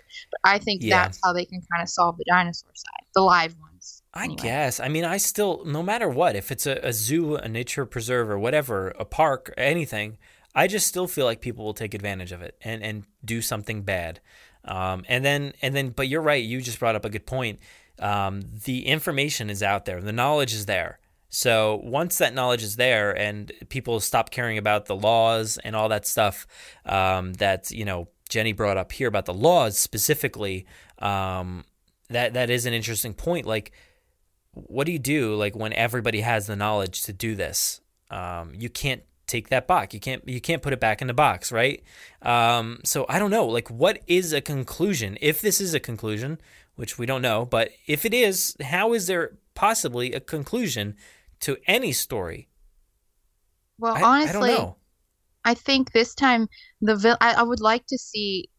It would be refreshing to see the dinosaurs not be the villain, and they never, to me anyway, they're never really the villain anyway, because Jurassic has always been human error and human greed and stuff like that. But visually, people see it as a monster movie, so they think the dinosaurs are the villain. So in this case, if literally the dinosaurs are on a retirement home nature preserve, they're not the villain. It's the people with the research that's the villain. And I really think that would be a refreshing display. I mean, to have those dinosaurs that were in Jurassic World and perfectly fine, not causing havoc, just living their lives and not being the villain, because the dinosaurs are always looked at that way. And and this time it would be the people with the research being the villain. I think that's a good way to go. Now, how do you end it?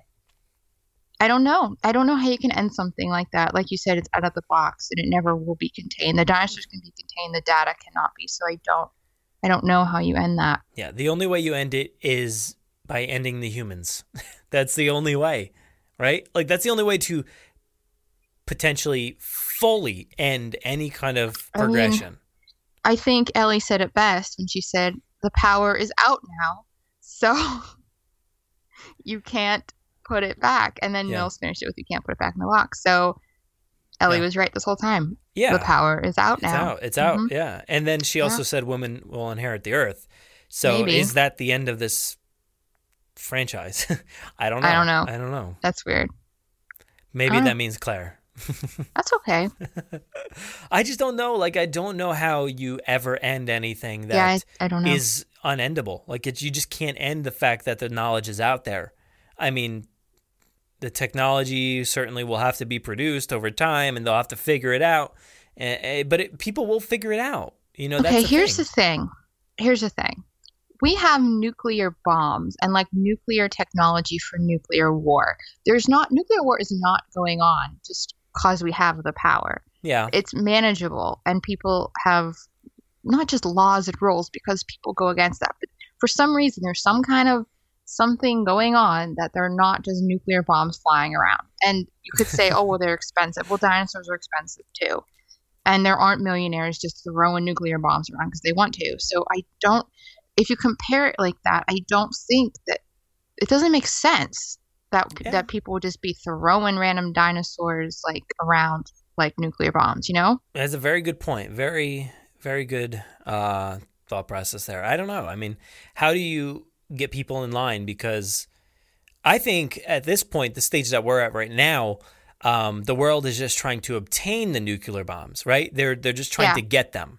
And kind of understand them. Yeah, whether they want to use them or not, or just use them as like a pawn in their game, like just to say like, we have this, hey, back off. I don't know. Maybe that's where it's coming to. And then, I don't know, maybe there is an agreement, a worldwide agreement. I don't know. Yeah, because if you think about it, I don't think we're giving humans enough credit at this point, because if we look in our own world, we do have things that are as dangerous, if not more dangerous than dinosaurs, and we're okay with that kind of information technology out there. So I gotta believe that there'll be a way to it be okay in there somehow. Yeah, I guess the only I don't know. It is an interesting comparison. Nuclear bombs versus, or any kind of weapons versus dinosaurs, and not, in battle and all that stuff, but like, how are they different, the two of those things? I don't know. I mean, weapons are out and free at this moment, like, to obtain, essentially. So, yeah, I mean, I guess that would just be the case where we deal with dinosaur attacks and dinosaurs being used in certain scenarios and stuff like that. I think that's maybe just the world. The world will continue on, and it will always be an issue. But will they decide to control it? Probably not. That seems to be the way life is. Nobody will ever decide to actually control it. Yeah. It'll just be a thing that exists. For the greater good of the world and continuation of humanity, which I think 99.9% of the planet wants that to happen, I think dinosaur creation will go the way of dangerous bombs. So I'm going to go with that. Yeah, I think I said the ending. There you go. How it ends. Yeah, boom. That was the ending. Good job. That was the end. So that was great. Thank you, Jenny, for probably our like most thought-provoking conversation yet, and I don't think that had anything to do with your story. Happening. I love the story though that she created. That was perfect, and I think we kind of touched on a lot of this stuff. I think the rules and the laws are an interesting point of that story. But yeah, maybe that's the point where we get to. I want to see SS Venture too, though. Let's move over here to a voicemail from a fellow contributor, Tall. So let's see, where is it? Here it is. Yo, what's up, Brad and Jennifer? I'm a first-time caller, long-time listener. I've always wanted to say that. I think it's the first time I've ever called a test. This is your boy, Tall, also known as the Traveling Clat, and the host of the Guess Your Dino segment on the podcast, the game show. Yes. I just wanted to quickly put in a little question for the mailbag. Hopefully I get in for this month. I just saw the little notification on Instagram that you guys were doing it. So I actually wanted to hear you guys talk about this. I always like to delve into more scientific aspects of the prehistoric and dinosaur world. And I don't know if you guys are familiar with who Jack Horner is. I'm sure you are, and his work when it comes to remodifying the genes of a chicken to create a dinosaur, and to kind of hack into what makes a chicken a non-avian dinosaur, or an avian dinosaur, sorry. So what do you guys think are the ramifications of that in the future? How do you guys feel about a potential future, in the near future, of having bird-like dinosaur hybrids amongst people, and then a potential for a future real Jurassic Park? Maybe not on the scale or with the amount of species that were in the original Jurassic Park or Jurassic World, but how would you guys feel about something like that into life? Because as a Jurassic Park fan, obviously the child in you always said, yes, I want to see dinosaurs, but the realistic side, maybe the Ian Malcolm that's inside you, says, hold on, let's look at this from a real perspective. So I'd be interested to hear both your perspectives. What I love about your segment that you guys do is that there's a difference of opinion usually between Brad and Jennifer, and I love to see the way your trains of thought go. So, yeah, interested to hear about all that. You guys are fantastic. I love the podcast, love being a part of it, love the show, love the two. You guys are great, and we'll see you in the next one. Goodbye. Thanks, dude. That was awesome. Aw, that was good. I love this. Okay, so the thread here is that people like when we have a thought, and then Yeah. we both have different opinions on it, like have different perspectives. This I is a think cool so. way to go. Yeah. Let's disagree more. Come on. I want to pet a dinosaur. You hate dinosaurs. Okay, so that- where are you going on this thought then? Let's see That's- if we're on the same page or not. Well, that's what I'm saying. I want to pet a dinosaur. Oh, I want it to that be was real. your answer. That's my answer. I'm not joking. I want to pet a dinosaur. okay. So please give me Well- one. Even if it is a chickenosaurus, I want to pet it. Okay, here's my thing. I want dinosaurs, but I don't like the idea of mutilating animals and creating hybrids and trying to reverse what's it called? Like transformation of chicken. I don't mind the way the Jurassic Park did it with the mosquito and then putting in other pieces of DNA to create something, but modifying anything that already exists or trying to change its DNA, that I don't like. Like I don't like when they made different corn, because that was a thing. Like with food, the modification of corn and all of that, I'm so against that. I'm a natural food eater. I don't even like processed food. So I didn't like that. So I like the idea of dinosaurs, but I do not like the idea of achieving it by changing chickens. Mm-hmm.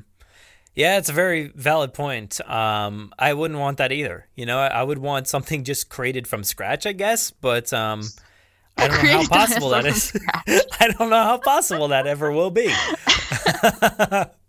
But yeah, that is tough because I mean, look at the Indominus Rex, for instance. Like compared to that, because that thing did not ask to be created, and it was a monster to everybody that it came into contact with, but only because it had no choice in the matter. It was created a monster on purpose, and that's the thing, is like everybody will just want to kill it or to poke it and just to find out why it is the way it is. And that's what's scary about doing anything with real animals and experimenting in that sense. I don't want that. I don't want something to become an experiment, you know? I just want it to be a real living and breathing thing. Even if you created a dinosaur from scratch, it still might act like a mean hybrid, even if it's not. Like you can't really control that. It could just be a terrifying dinosaur. But it could just as be far a as meanie. like just being a rabid creature that shouldn't exist is something that I don't want to see. Like I don't want to see a partial, like a chicken. I don't know. It's hard to say because a chicken with this attribute or that attribute. Like if you look at like an ostrich right now, I look at that and I'm like, that's a dinosaur. Like such a weird animal. If you like ostriches are so strange. Do you ever just sit back at a zoo and just watch an ostrich?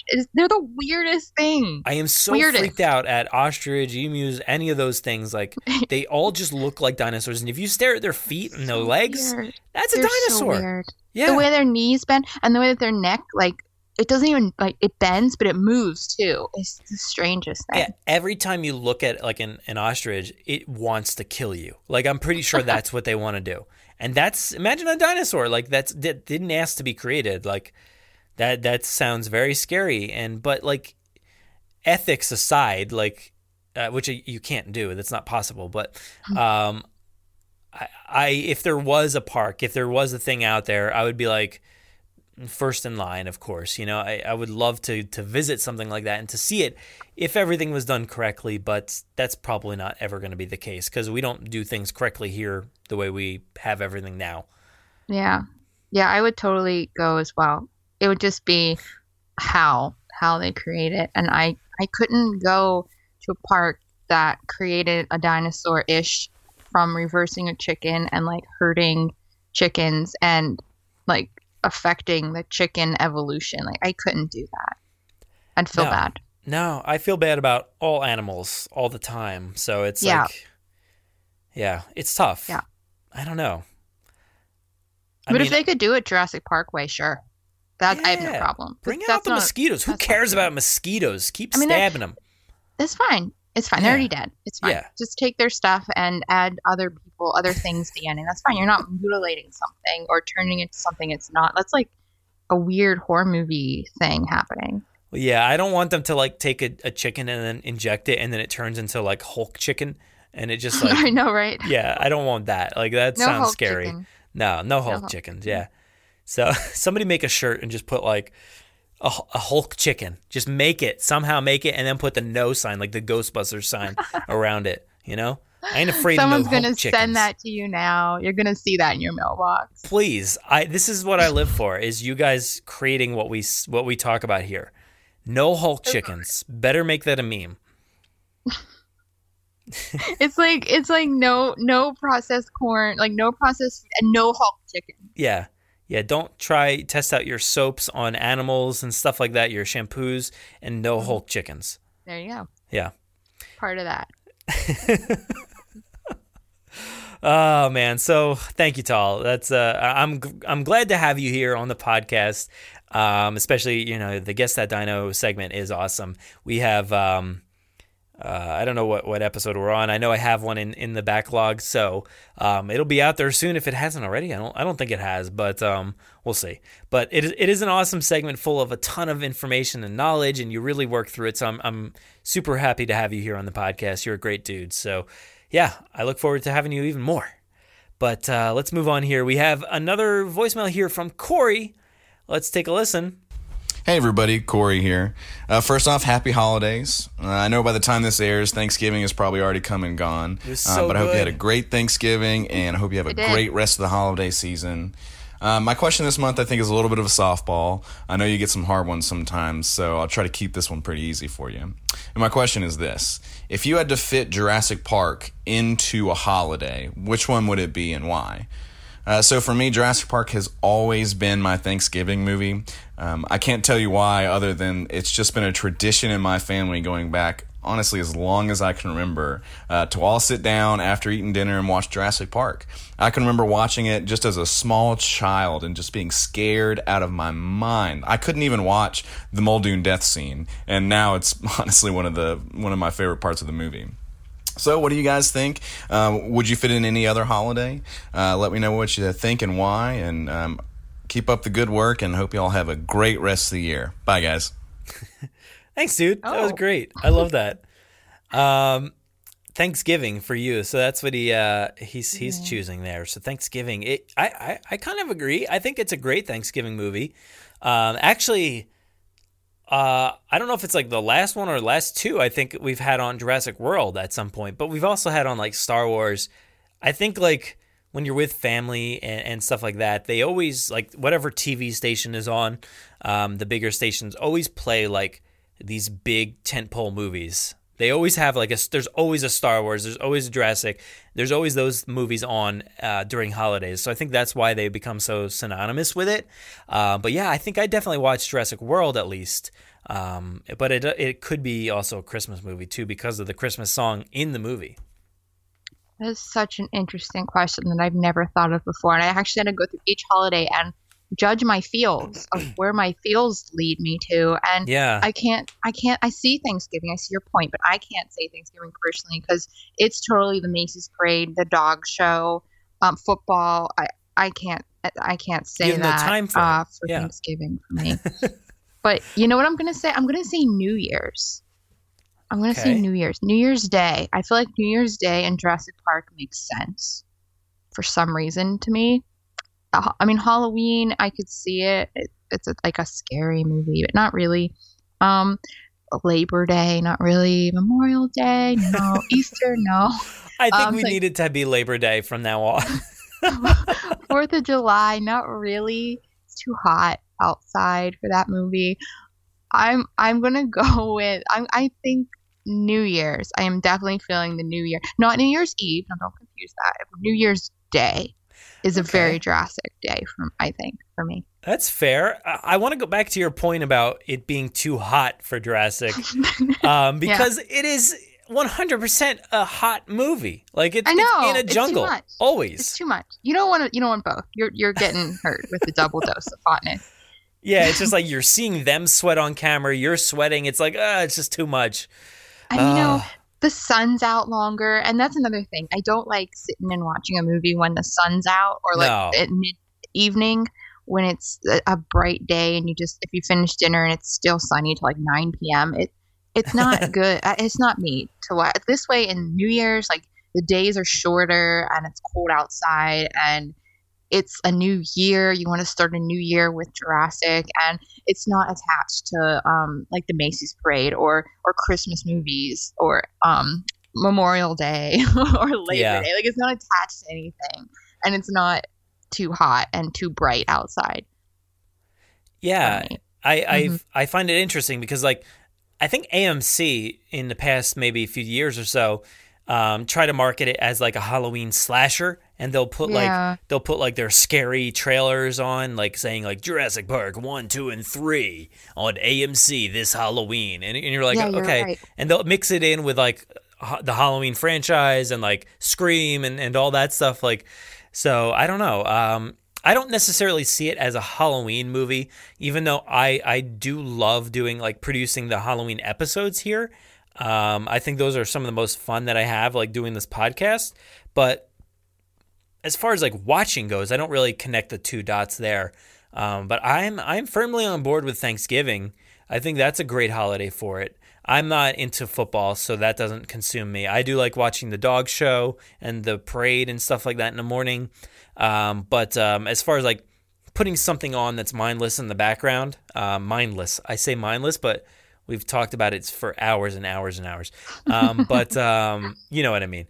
But and Christmas too, I think it could work around that time, especially because I do see Jurassic World as a Christmas movie for just literally that one moment where they talk about that. And it's so funny because on a recent episode of the Jurassic Wire, me and Aaron actually talked about like this specific thing, like what would Jurassic World do as a theme park? And this might be an interesting question for you.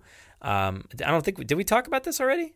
No, but I think I know where you're going, and it's really interesting. Like Jurassic World as a theme park, like we discussed what it would do for Halloween. Like, would it have scare houses? Would it what would it do for Halloween? And therefore, I guess what would it do for other holidays too? Like Disney does. Yeah, exactly. And Universal. Oh my gosh. Because the interesting thing in Jurassic World, it's Christmas time. It is Christmas time. They're playing the Christmas music in the airport, but then they go to the park and it's completely void of decorations. I should have been. Okay, see, that would have been, that makes sense. That would have been so good, but then it would have felt weird. It would have been a full-on Christmas movie then. I would have hated you're right. that. It should have Christmas decorations around. Like Main Street should have wreaths and garland and stuff around it. You're very, very right. Yeah, I'm so glad it doesn't, though. I'm so glad it doesn't, because that would pigeonhole it, and you know, it wouldn't be accessible for other holidays and stuff. And then other times of the year, like I honestly don't really like Christmas songs in movies unless it's like 100% a Christmas movie. Because I've talked about this before, but like Iron Man 3 has like a jingle, I don't know, Jingle Bells or some song in there, and I'm like, I hate that moment. But for some reason, I tolerate it okay in Jurassic World. But I don't know. As far as the theme park goes, what would you expect out of a real life Jurassic World, though? Yeah, I mean, I guess for Christmas, like I said, just how Disney decorates their Main Street, I guess that would be it for Christmas. I don't think they can have anything else beyond that for Christmas. But now I'm thinking like the Osborne lights in my head on Main Street, but that's not. That would be awesome. No, they need a new home. I mean, come on. I know they could totally go there, but I guess for Halloween, I mean, you know, you could do a Halloween Horror Nights kind of deal with the houses and maybe do some shows in the dark, but you can't scare the animals though, because then you walk like, what does SeaWorld do for? I know they do Christmas stuff. Do they do Halloween stuff? They do like trick-or-treating, but I don't think they do much more than that. Okay, that makes sense. You could do trick-or-treating through Jurassic World, like go to each attraction. Each dinosaur has its own treat station. Yep. Yeah, I think that would be perfect. Like if you did little hay mazes or something like that, it would work. Corn maze or something, I don't know. But yeah, I think. And wait. Go ahead. What if they had like scare houses, but with animatronic dinosaurs, like they have the River Adventure or something at Universal? So you have the real thing, but then you have the animatronic toy things in like the scare houses. That's what I was just gonna say. Some people were bringing that up after the episode aired, and I think we even talked about it. But like, I think that Jurassic World would not want to jeopardize the safe feeling of their guests.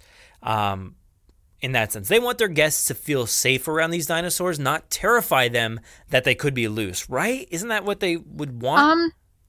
I think it sounds good on paper and in theory, but look how popular Halloween Horror Nights is. And people know the difference between real and fake. And they know they go to Halloween Horror Nights and get scared in the houses, and they know that people aren't going to be killing them they're not in danger. I don't know. Some of those people were going crazy. Some of those people were like screaming their heads off, and I'm like, this is not scary whatsoever. But I had fun. But like, I don't know. I think if they were to do houses, I think they should neglect the dinosaurs and not do anything dinosaur related. Just do some scary houses, like regular zombies, vampires, stuff like that. But I don't think you should do like a dinosaur scare house, because you're jeopardizing the safety of the guests by thinking things are out of control. I don't know if I agree with that. I don't know, because people they know it's not real. And yeah, it's putting ideas in their head, but I'm sure everyone in the world had those ideas. But would you go to Animal Kingdom and expect a scare house with a rhinoceros that stabs through you, or elephant that jumps on you? Like, you would? Actually, yeah. I think that's a good idea. I feel like it's in like such bad taste. I think it's funny. It's a play on themselves, because I mean, their rhinos are very secure, and they're dangerous, just like dinosaurs are big animals, elephants too, lions, all of that. And yeah, they have them for real, and then it's like kind of just playing with them a little bit, like playing with their what is it? They're taking a pun at themselves or something by also having that kind of thing. I'm trying to remember. I feel like this was done somewhere where they kind of took a little stab at themselves. Was it Universal? Someone took something that they had in the park, might have been even a local park, did something they had, and then like did that, and they made it a dangerous version, or like they did exactly what we're saying, but in some context. I can't remember exactly what it was, but that's popular. Like, you know who does it? Like farms do it. Farms for Halloween. Farms definitely do, yeah. They do that. Like, they have the chainsaws and the scary farmers, like zombie farmers, or just like, dudes with like a sickle that are just like dangerous tractor machines flying around, and they just, it's true. It's like I can't think of the word, but it's I think that's a normal thing, and I think people like that sort of thing, because they know they're in a safe environment in those scary houses. Deep down, they know that they're fine, but it's a fun play on the theme that they have going. So I think a scary rhinoceros attacking you in a scare house at Animal Kingdom would be fine. I really do. That's interesting. I don't know. I wouldn't want that. I would just want to, I would be safe. I would know I'm okay, but I don't know. Maybe some people would get a little bit too freaked out, but you're fine with it. So I am. It would be interesting. Weird, huh? For Christmas, I don't know what they would do really.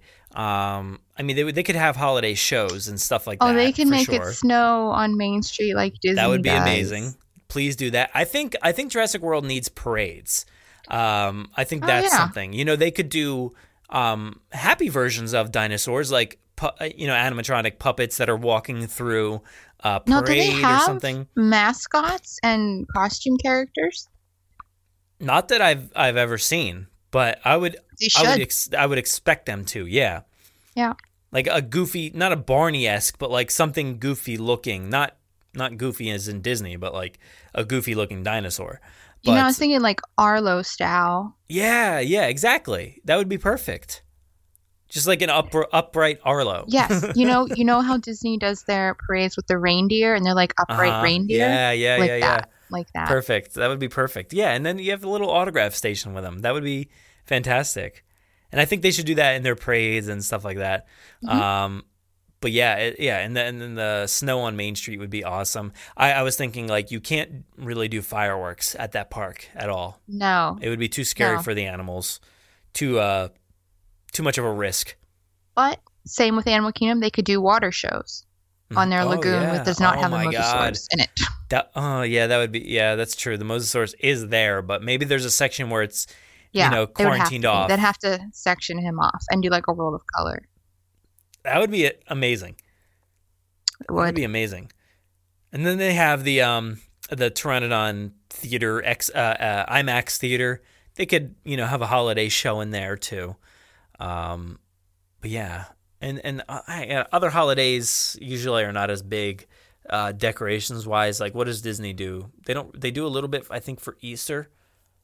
Do they? Do I they don't know. put like extra flags up for 4th of July? Maybe. I don't I don't know. But they don't do a ton outside of that, right? It's just the major ones. Yeah, it's Halloween just those two. Yeah, that would be really interesting. And I don't know why, if Jurassic World wasn't already doing that, they should be. They could be charging an extra $100 for 4 hours at night, like Disney does. I know, that's what. Yeah, I was talking about that as well. It's like, would it be an upcharge to an already super expensive like vacation? It's not like Disney's expensive, but like it's not Jurassic World expensive. We don't know how much Jurassic World is, though. Maybe it's not. Maybe it's not further than Disney prices. It's been operating for a long time. It has. It's on an island, like very far south, and like it has to be. The assets there are way more expensive than It's a Small World, right? Yeah, I would think so. Okay, so now I'm like here thinking, what would they call their after party? Because you have Mickey's Very Merry Christmas Party. So what would Jurassic World call their Christmas party? I think I settled on like Nublar Nightmares or something like that. Like, oh, okay.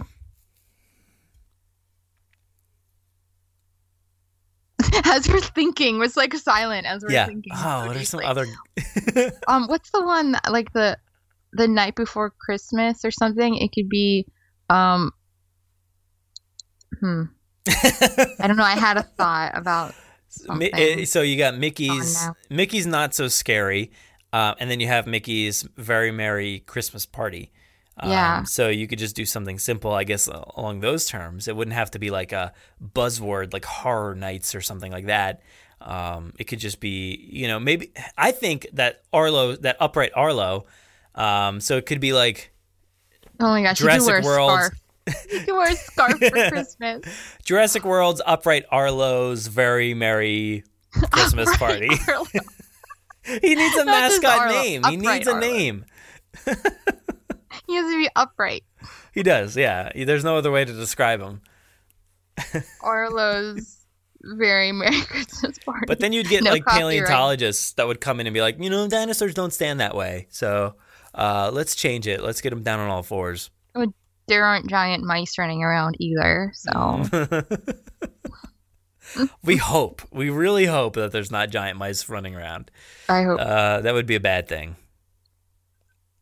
But yeah, I don't know. That's completely not even the question that Corey asked, but we went on a tangent there. But wow. I like Thanksgiving and Christmas for watching Jurassic World.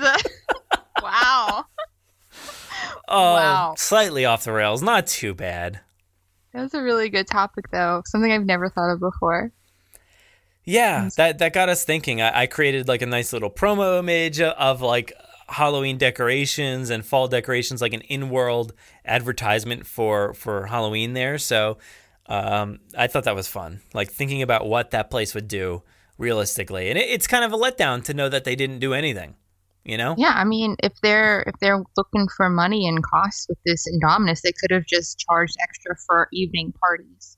Yeah, Disney does it all the time. Do a dessert party, do a water show party, charge everyone twice. Disney's very good at this. And whose failure is that? I'm gonna put it on Claire. Claire, what are you doing? Claire, come on. Disney is the perfect model. What are you doing? Know. Or Universal even.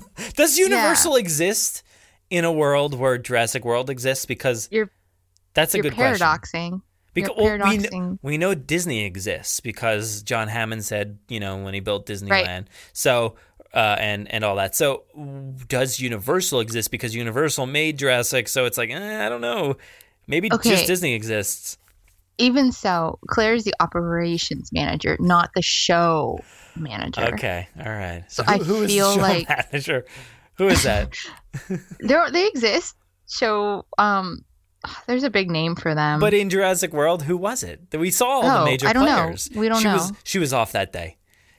Yeah, we don't know. They didn't go into that because there wasn't show. Like the show people weren't in charge of the actual operations, which we saw. Yeah, it was Courtney James Clark and her character. She just like Maybe. she's behind the scenes, but also was like, I really love the Mosasaurus, so I'm gonna do that show. I'm gonna be the person who actually announces it and figures out how it runs. Yeah, because they have to have like a creative team, and I don't think Claire's part of the creative team. She's just the management business part who manages the creative team. You know and what? says if they could do what they want to do. We should be the creative team. Let's figure it out for like a full year's worth of events. We'll create the Jurassic World full attraction calendar, what the pricing is, the pricing model, and everything. I'm down to do that. I love theme parks, so let's figure out the full itinerary. What arts festivals they're gonna have, what food festivals. I'm dying. That's amazing. Yes. So much yes. Oh my god! Wait! You know how they have Dine with Imagineer at Disney? They could do Dine with a paleontologist or Dine with a lab, whatever they call their scientists. That would be amazing. And yeah, oh my god, you'd have to do that. And then maybe like Claire would be like, "I'm too busy. I can't do this. Can we go somewhere else? Can we hurry it up? Can we eat real quick?" I know. You couldn't dine with her, but What if they did Animal Kingdom Lodge but with like herbivores? Do it. Yeah. And then you can like eat on a balcony or like there's like just nighttime viewing from a balcony. That would be awesome. Oh my goodness. Yes. I feel like everybody gets the chance to drink with Owen. Like they just go to the bar, he's there. Like that's just the case. Like they don't have to pay extra. He's just there. He's just there in his board shorts and his like nice shirt. True. Totally true. And everybody thinks he's like a guest. Like, oh, where are you from? And he's like, here. Oh, what do you mean? I work here. Like you don't look like you work here. You're super drunk right now. Is that okay? Yeah, I'm just a dinosaur handler. I train them. Everybody's like, I don't trust this place anymore. It's so funny. Yes to all of this. All of it. Let's make it happen. Yes. We need the dinosaur calendar so we know what's going on in the park. With Upright Arlo. Where can we meet Upright Arlo? Where is his meet and greet spot? His meet and greet. What old attraction? Do a character meal. What old attraction are we taking away because they need to put in an Upright Arlo character meet and greet? Right. It's like, let's get rid of the T-Rex paddock. Here's Upright Arlo. I love the fact that probably nobody knows who Arlo is in general. and we're just going on and on about Upright Arlo. I didn't think of that. I hope they do. I hope they Google. Well, they're missing out if they don't know who Arlo is. I love Arlo. I think he's fantastic. He's so cute. Yes. They would totally take out the T-Rex and put a meet and greet. And then all the fanboys online would be like, this isn't the way John Hammond would have run the park. You're so right. Oh my gosh, this is amazing. John Hammond said it wasn't a museum, actually. The other people are like, it wasn't a museum. It would change all the time. It would be constantly rotating. So they would be arguing back and forth. It's sad because it's true. That's what we all do now. It's so true. I can't believe they're taking out Mr. DNA. He's an icon. He's Figment. Yeah. Oh, that would be hilarious. I'm loving this. I think we should just get more like movies about the behind the scenes, like people that are just obsessed with the park. I want an origin story for Lowry. I want him because he is that guy. Yeah, he is. They'll take a giant ride out just to put in a meet and greet. Yeah, if they're following the Disney model, and then everyone explodes about it. We wonder where else were the attractions. Like you don't see any like roller coasters or anything in Jurassic World. That's because there's like 16 Arlo meet and greets now. They took away all the good stuff, and then the people are there like, we used to get a better value back in 2005. I'm never coming again. Renews annual pass. Yeah, that's just gonna say. He goes right to the guest services and renews his pass. He's like, maybe next year. I don't know. They got some good offerings. I love the Halloween stuff. I'm coming back for Nublar Nights. It's gonna be great. Nublar Nights.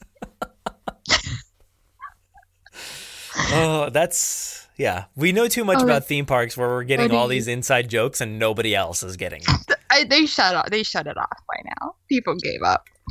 Yeah. Well, I hope That's there's some theme hilarious. park heads out there listening that understand the pain you go through being in a theme park community.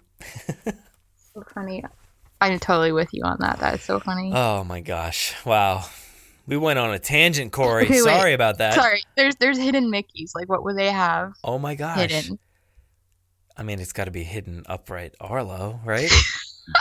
Yeah. Like just little, and they're not even hidden. They're just the most obvious upright Arlos. They design their building. Oh my God, the big Uplo. Oh my God, that's his like nickname is Uplo. Upright Arlo, just a big statue of him. Like or a big like build like the swan and the dolphin. They'll replace the John Hammond statue with an upright Arlo statue. Oh God, the outpour would be like outrageous if that happened. That'd be like replacing the friendship statue with Figment. Oh no. Oh, that would be so funny. Wait, they'll have Arlo ears that you can wear. Yeah, and then the best part about it would be if like Owen became such a big character there that they're like, we need to have an Owen ride. We're gonna replace like an old favorite ride and then put it there and just say that Owen visited this park when he was a kid. So we're going to put a big ride in here and everybody's going to love it. It's going to be great. It's going to have nothing to do with the past ride, but It's probably going to be an indoor roller coaster. It might be an indoor, like it might be able to fit 4 spaceship Earths, or no, I'm sorry, 4 T-Rex paddocks inside of that big building. Yeah. Yeah. It might be ugly and it might be just green and a little bit of blue up top. And they have to destroy an entire old ride just for the queue. I'm going to have to edit this entire thing out because nobody knows what we're talking about. I know. I totally knew what you meant, like, from the beginning. It works too well. Oh my gosh. This is why we're friends. Yeah. Which is why, when is this? This is coming out, and we'll be in Disney probably around this time. So can't wait. We're gonna hang out. It's gonna be so much fun. Yes. Oh my gosh, where are we? Upright Arlo. I can't stop thinking about him. It's the best. It's genius. Yes. Oh gosh. So should we move on? We should move on because this is 2 hours. We're getting delirious, and we have one final call, I think. Okay. One final call. This is from another unknown caller. So let's hear it. Oh, very quiet. Hold on. Very quiet. Let me fix that. I'm going to boost it up here. Mr. Unknown. Let's go back to the start. It may just be me, but I feel like Lost World is better than Jurassic Park. Huh? Very quiet. Did you hear that? He said Lost World is better than Jurassic Park. Okay, I'm going to play it one more time. It may just be me, but I feel like Lost World is better than Jurassic Park. Okay, there it is, yeah. It may just be me, but I think The Lost World is better than Jurassic Park. Jen, what are your thoughts? Yes, it is just you. 41. Oh, gosh. Whoever this caller is, I'm with you sometimes. I go back and forth. Better than Jurassic Park. I think at times I definitely feel like it is better.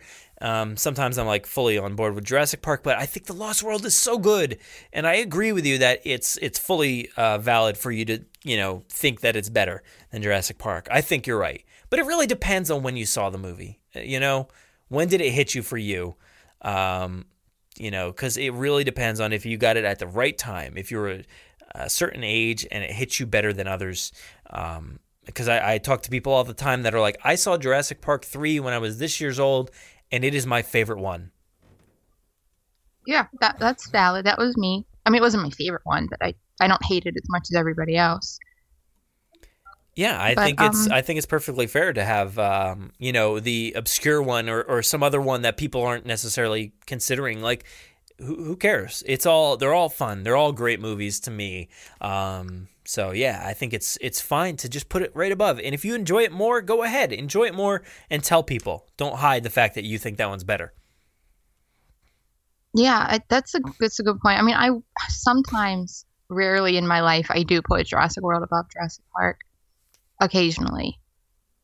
That's good. Jurassic Park is just so good, though. Yeah, it's hard. It's hard to beat. It is hard to beat, and especially because it is so classic. It does have all of our favorite things and so many of those great characters.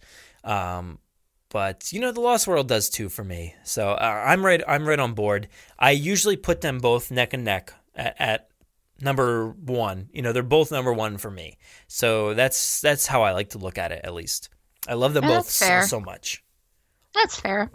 Whatever anyone likes is fine. And I definitely agree with you that it's a timing thing of how old you were, how you were introduced to them, if it was your first theater experience, which ones you experienced in the theaters and how you found them and order that you first watched them. So yeah, there's a lot of factors that go in other than just the quality of film. It's an emotional experience. Yeah. Like the whole thing. It really is. And I think even more than the movie itself, and when you see it, but there's also like the marketing and stuff and the toys and everything else that revolves around a certain film. Like that helps influence you. Like when did you have the best time of your life? Was it like watching those trailers? Was it collecting those toys versus the other toys? And that definitely impacts which movie is your favorite, I think. Oh yeah, definitely. Yeah, I had a thought and then I was like just laughing at our conversation in my head a minute ago, and now I'm back.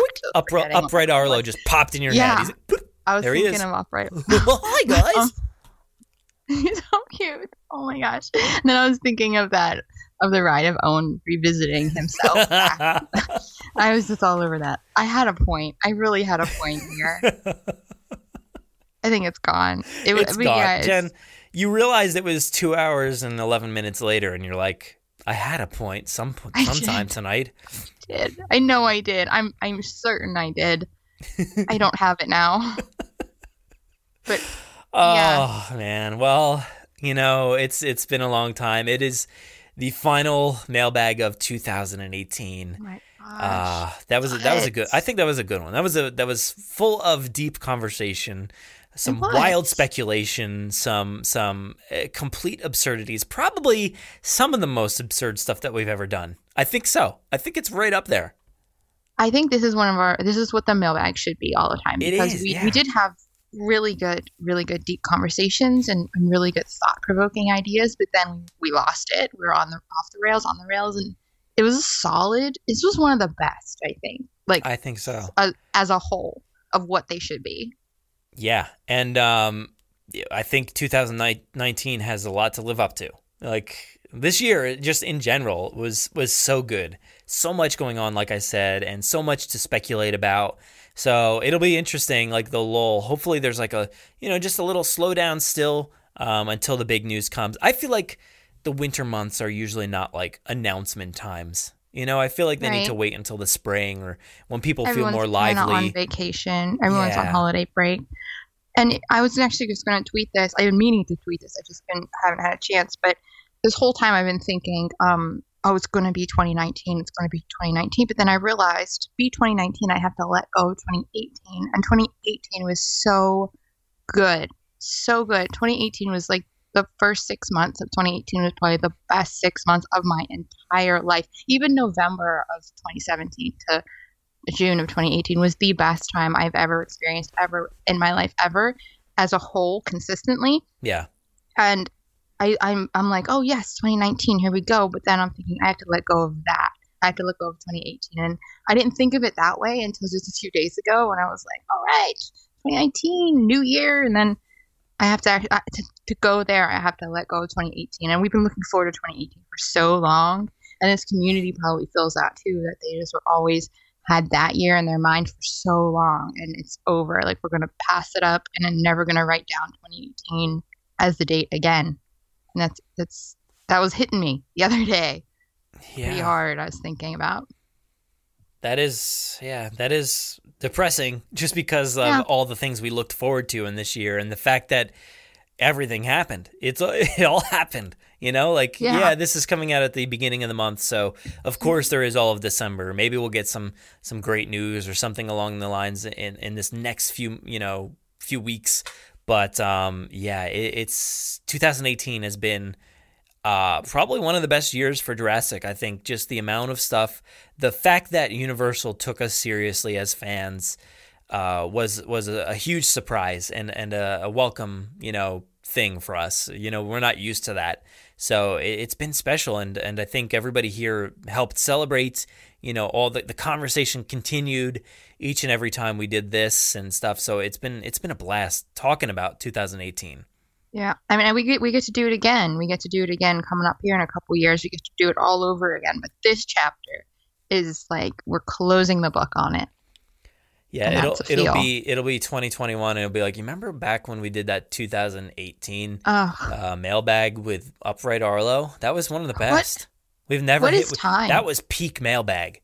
That Upright was. Arlo, this is peak mailbag right now. But December 2021, we're going to be like, what happened? Where'd the time go? And we're still going to be doing it. And then we're saying, I wonder how the next movie starts. Will they have to go find Blue? Will Owen and Claire be together? Will Owen have his own ride? It's going to be the same thing, but yeah, it's still exciting to talk about. For some reason, we keep coming back. And I mean, we'll be looking to get a new trailer by then, and it'll just be all over again. Yeah, but that'll be the last one, though. That's the difference. Here we had another one after it, but that will literally be the last one. Maybe. Who knows? With this crew. Yeah. Well, we might as well bring the 2018 mailbag to a close. So, Jen, where can everybody find you online? You can find me at Jennifer_Lynn89 and at the Bryce Dallas Howard Network at BDH Network. Awesome. And go ahead. I was going to say, and BryceDHoward.com. Oh, of course. Forgot about that. You can't forget about that. I know. And, thank you so much to everybody, like I had said, that took time this past entire year and even more to take time out of their days, their schedules, because everybody's busy. I know it's hard to find time to call in, but we really, really appreciate it, even though we make fun of, reading your emails and listening to some of the voicemails. We really, really appreciate everybody taking time, to call to us and write to us. It feels really special to have people look to us to answer your questions and to discuss your topics and all that stuff. So I have a blast doing it, and I really appreciate it. And since we're on that note, I just want to say that I love doing this mailbag, and I love people's questions, and I love that it gives me a chance to spend time with a friend, because sometimes these things could be taxing. You can be like, oh, I gotta write this article, I gotta do this, I have this list of work to do for Jurassic or whatever, but this is literally just having fun with a friend, and these mailbags give me a chance to do that, and I'm really, really grateful that people like them and they like me on it, and I'm okay doing it, and I'm not like booted off yet, and it's working, and it's really fun, and I love this time because this doesn't feel like work ever to me, as some things might, and I love talking with Brad and you guys and everything very, very much.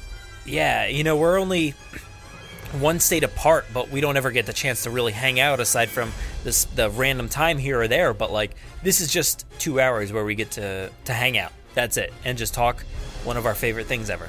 So and I feel like we get to know each other more that way, and the community gets to know us more, so it's a real big community building time. And that is one of the best things is like getting to know all these people also that are like calling in, and you recognize all the names and stuff, and it's so great that people continually do it each and every time, and that we see new or not see but hear new voices and read new emails from people. So I love it. Thank you so much. It's awesome. Yep, another year in the bag. That's it. Well, we'll see you guys again in 2019. Yeah, Merry Christmas, Happy New Year, and 2019. We'll see you then.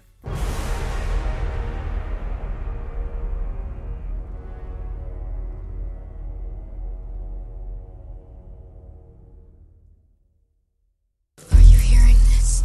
Make sure to visit JurassicParkPodcast.com to find all of our past episodes, brand new news articles, information on how to contact us, and much more.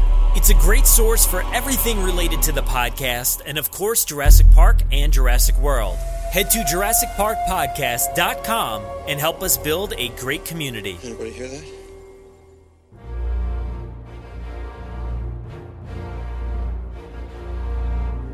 Thanks for listening to the 178th episode of the Jurassic Park Podcast. Of course, a big thanks to Jen for joining me for the December Jurassic Mailbag. Thank you so much to everybody for being a part of this episode.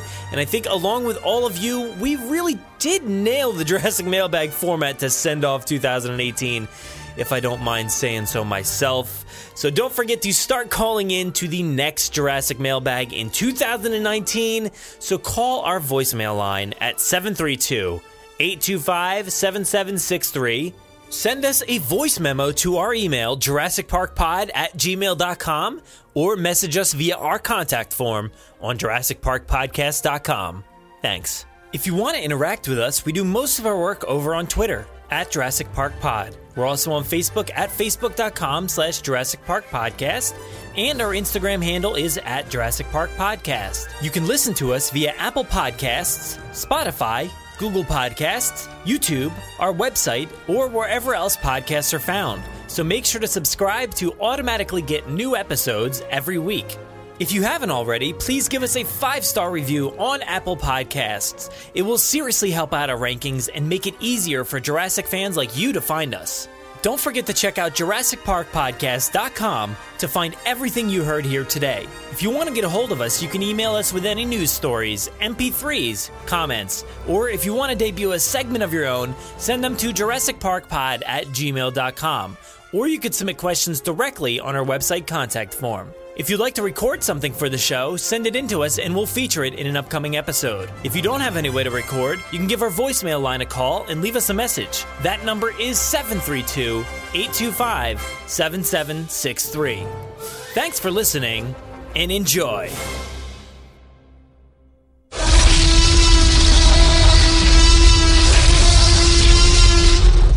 5 minutes. Drop what you're doing and leave now.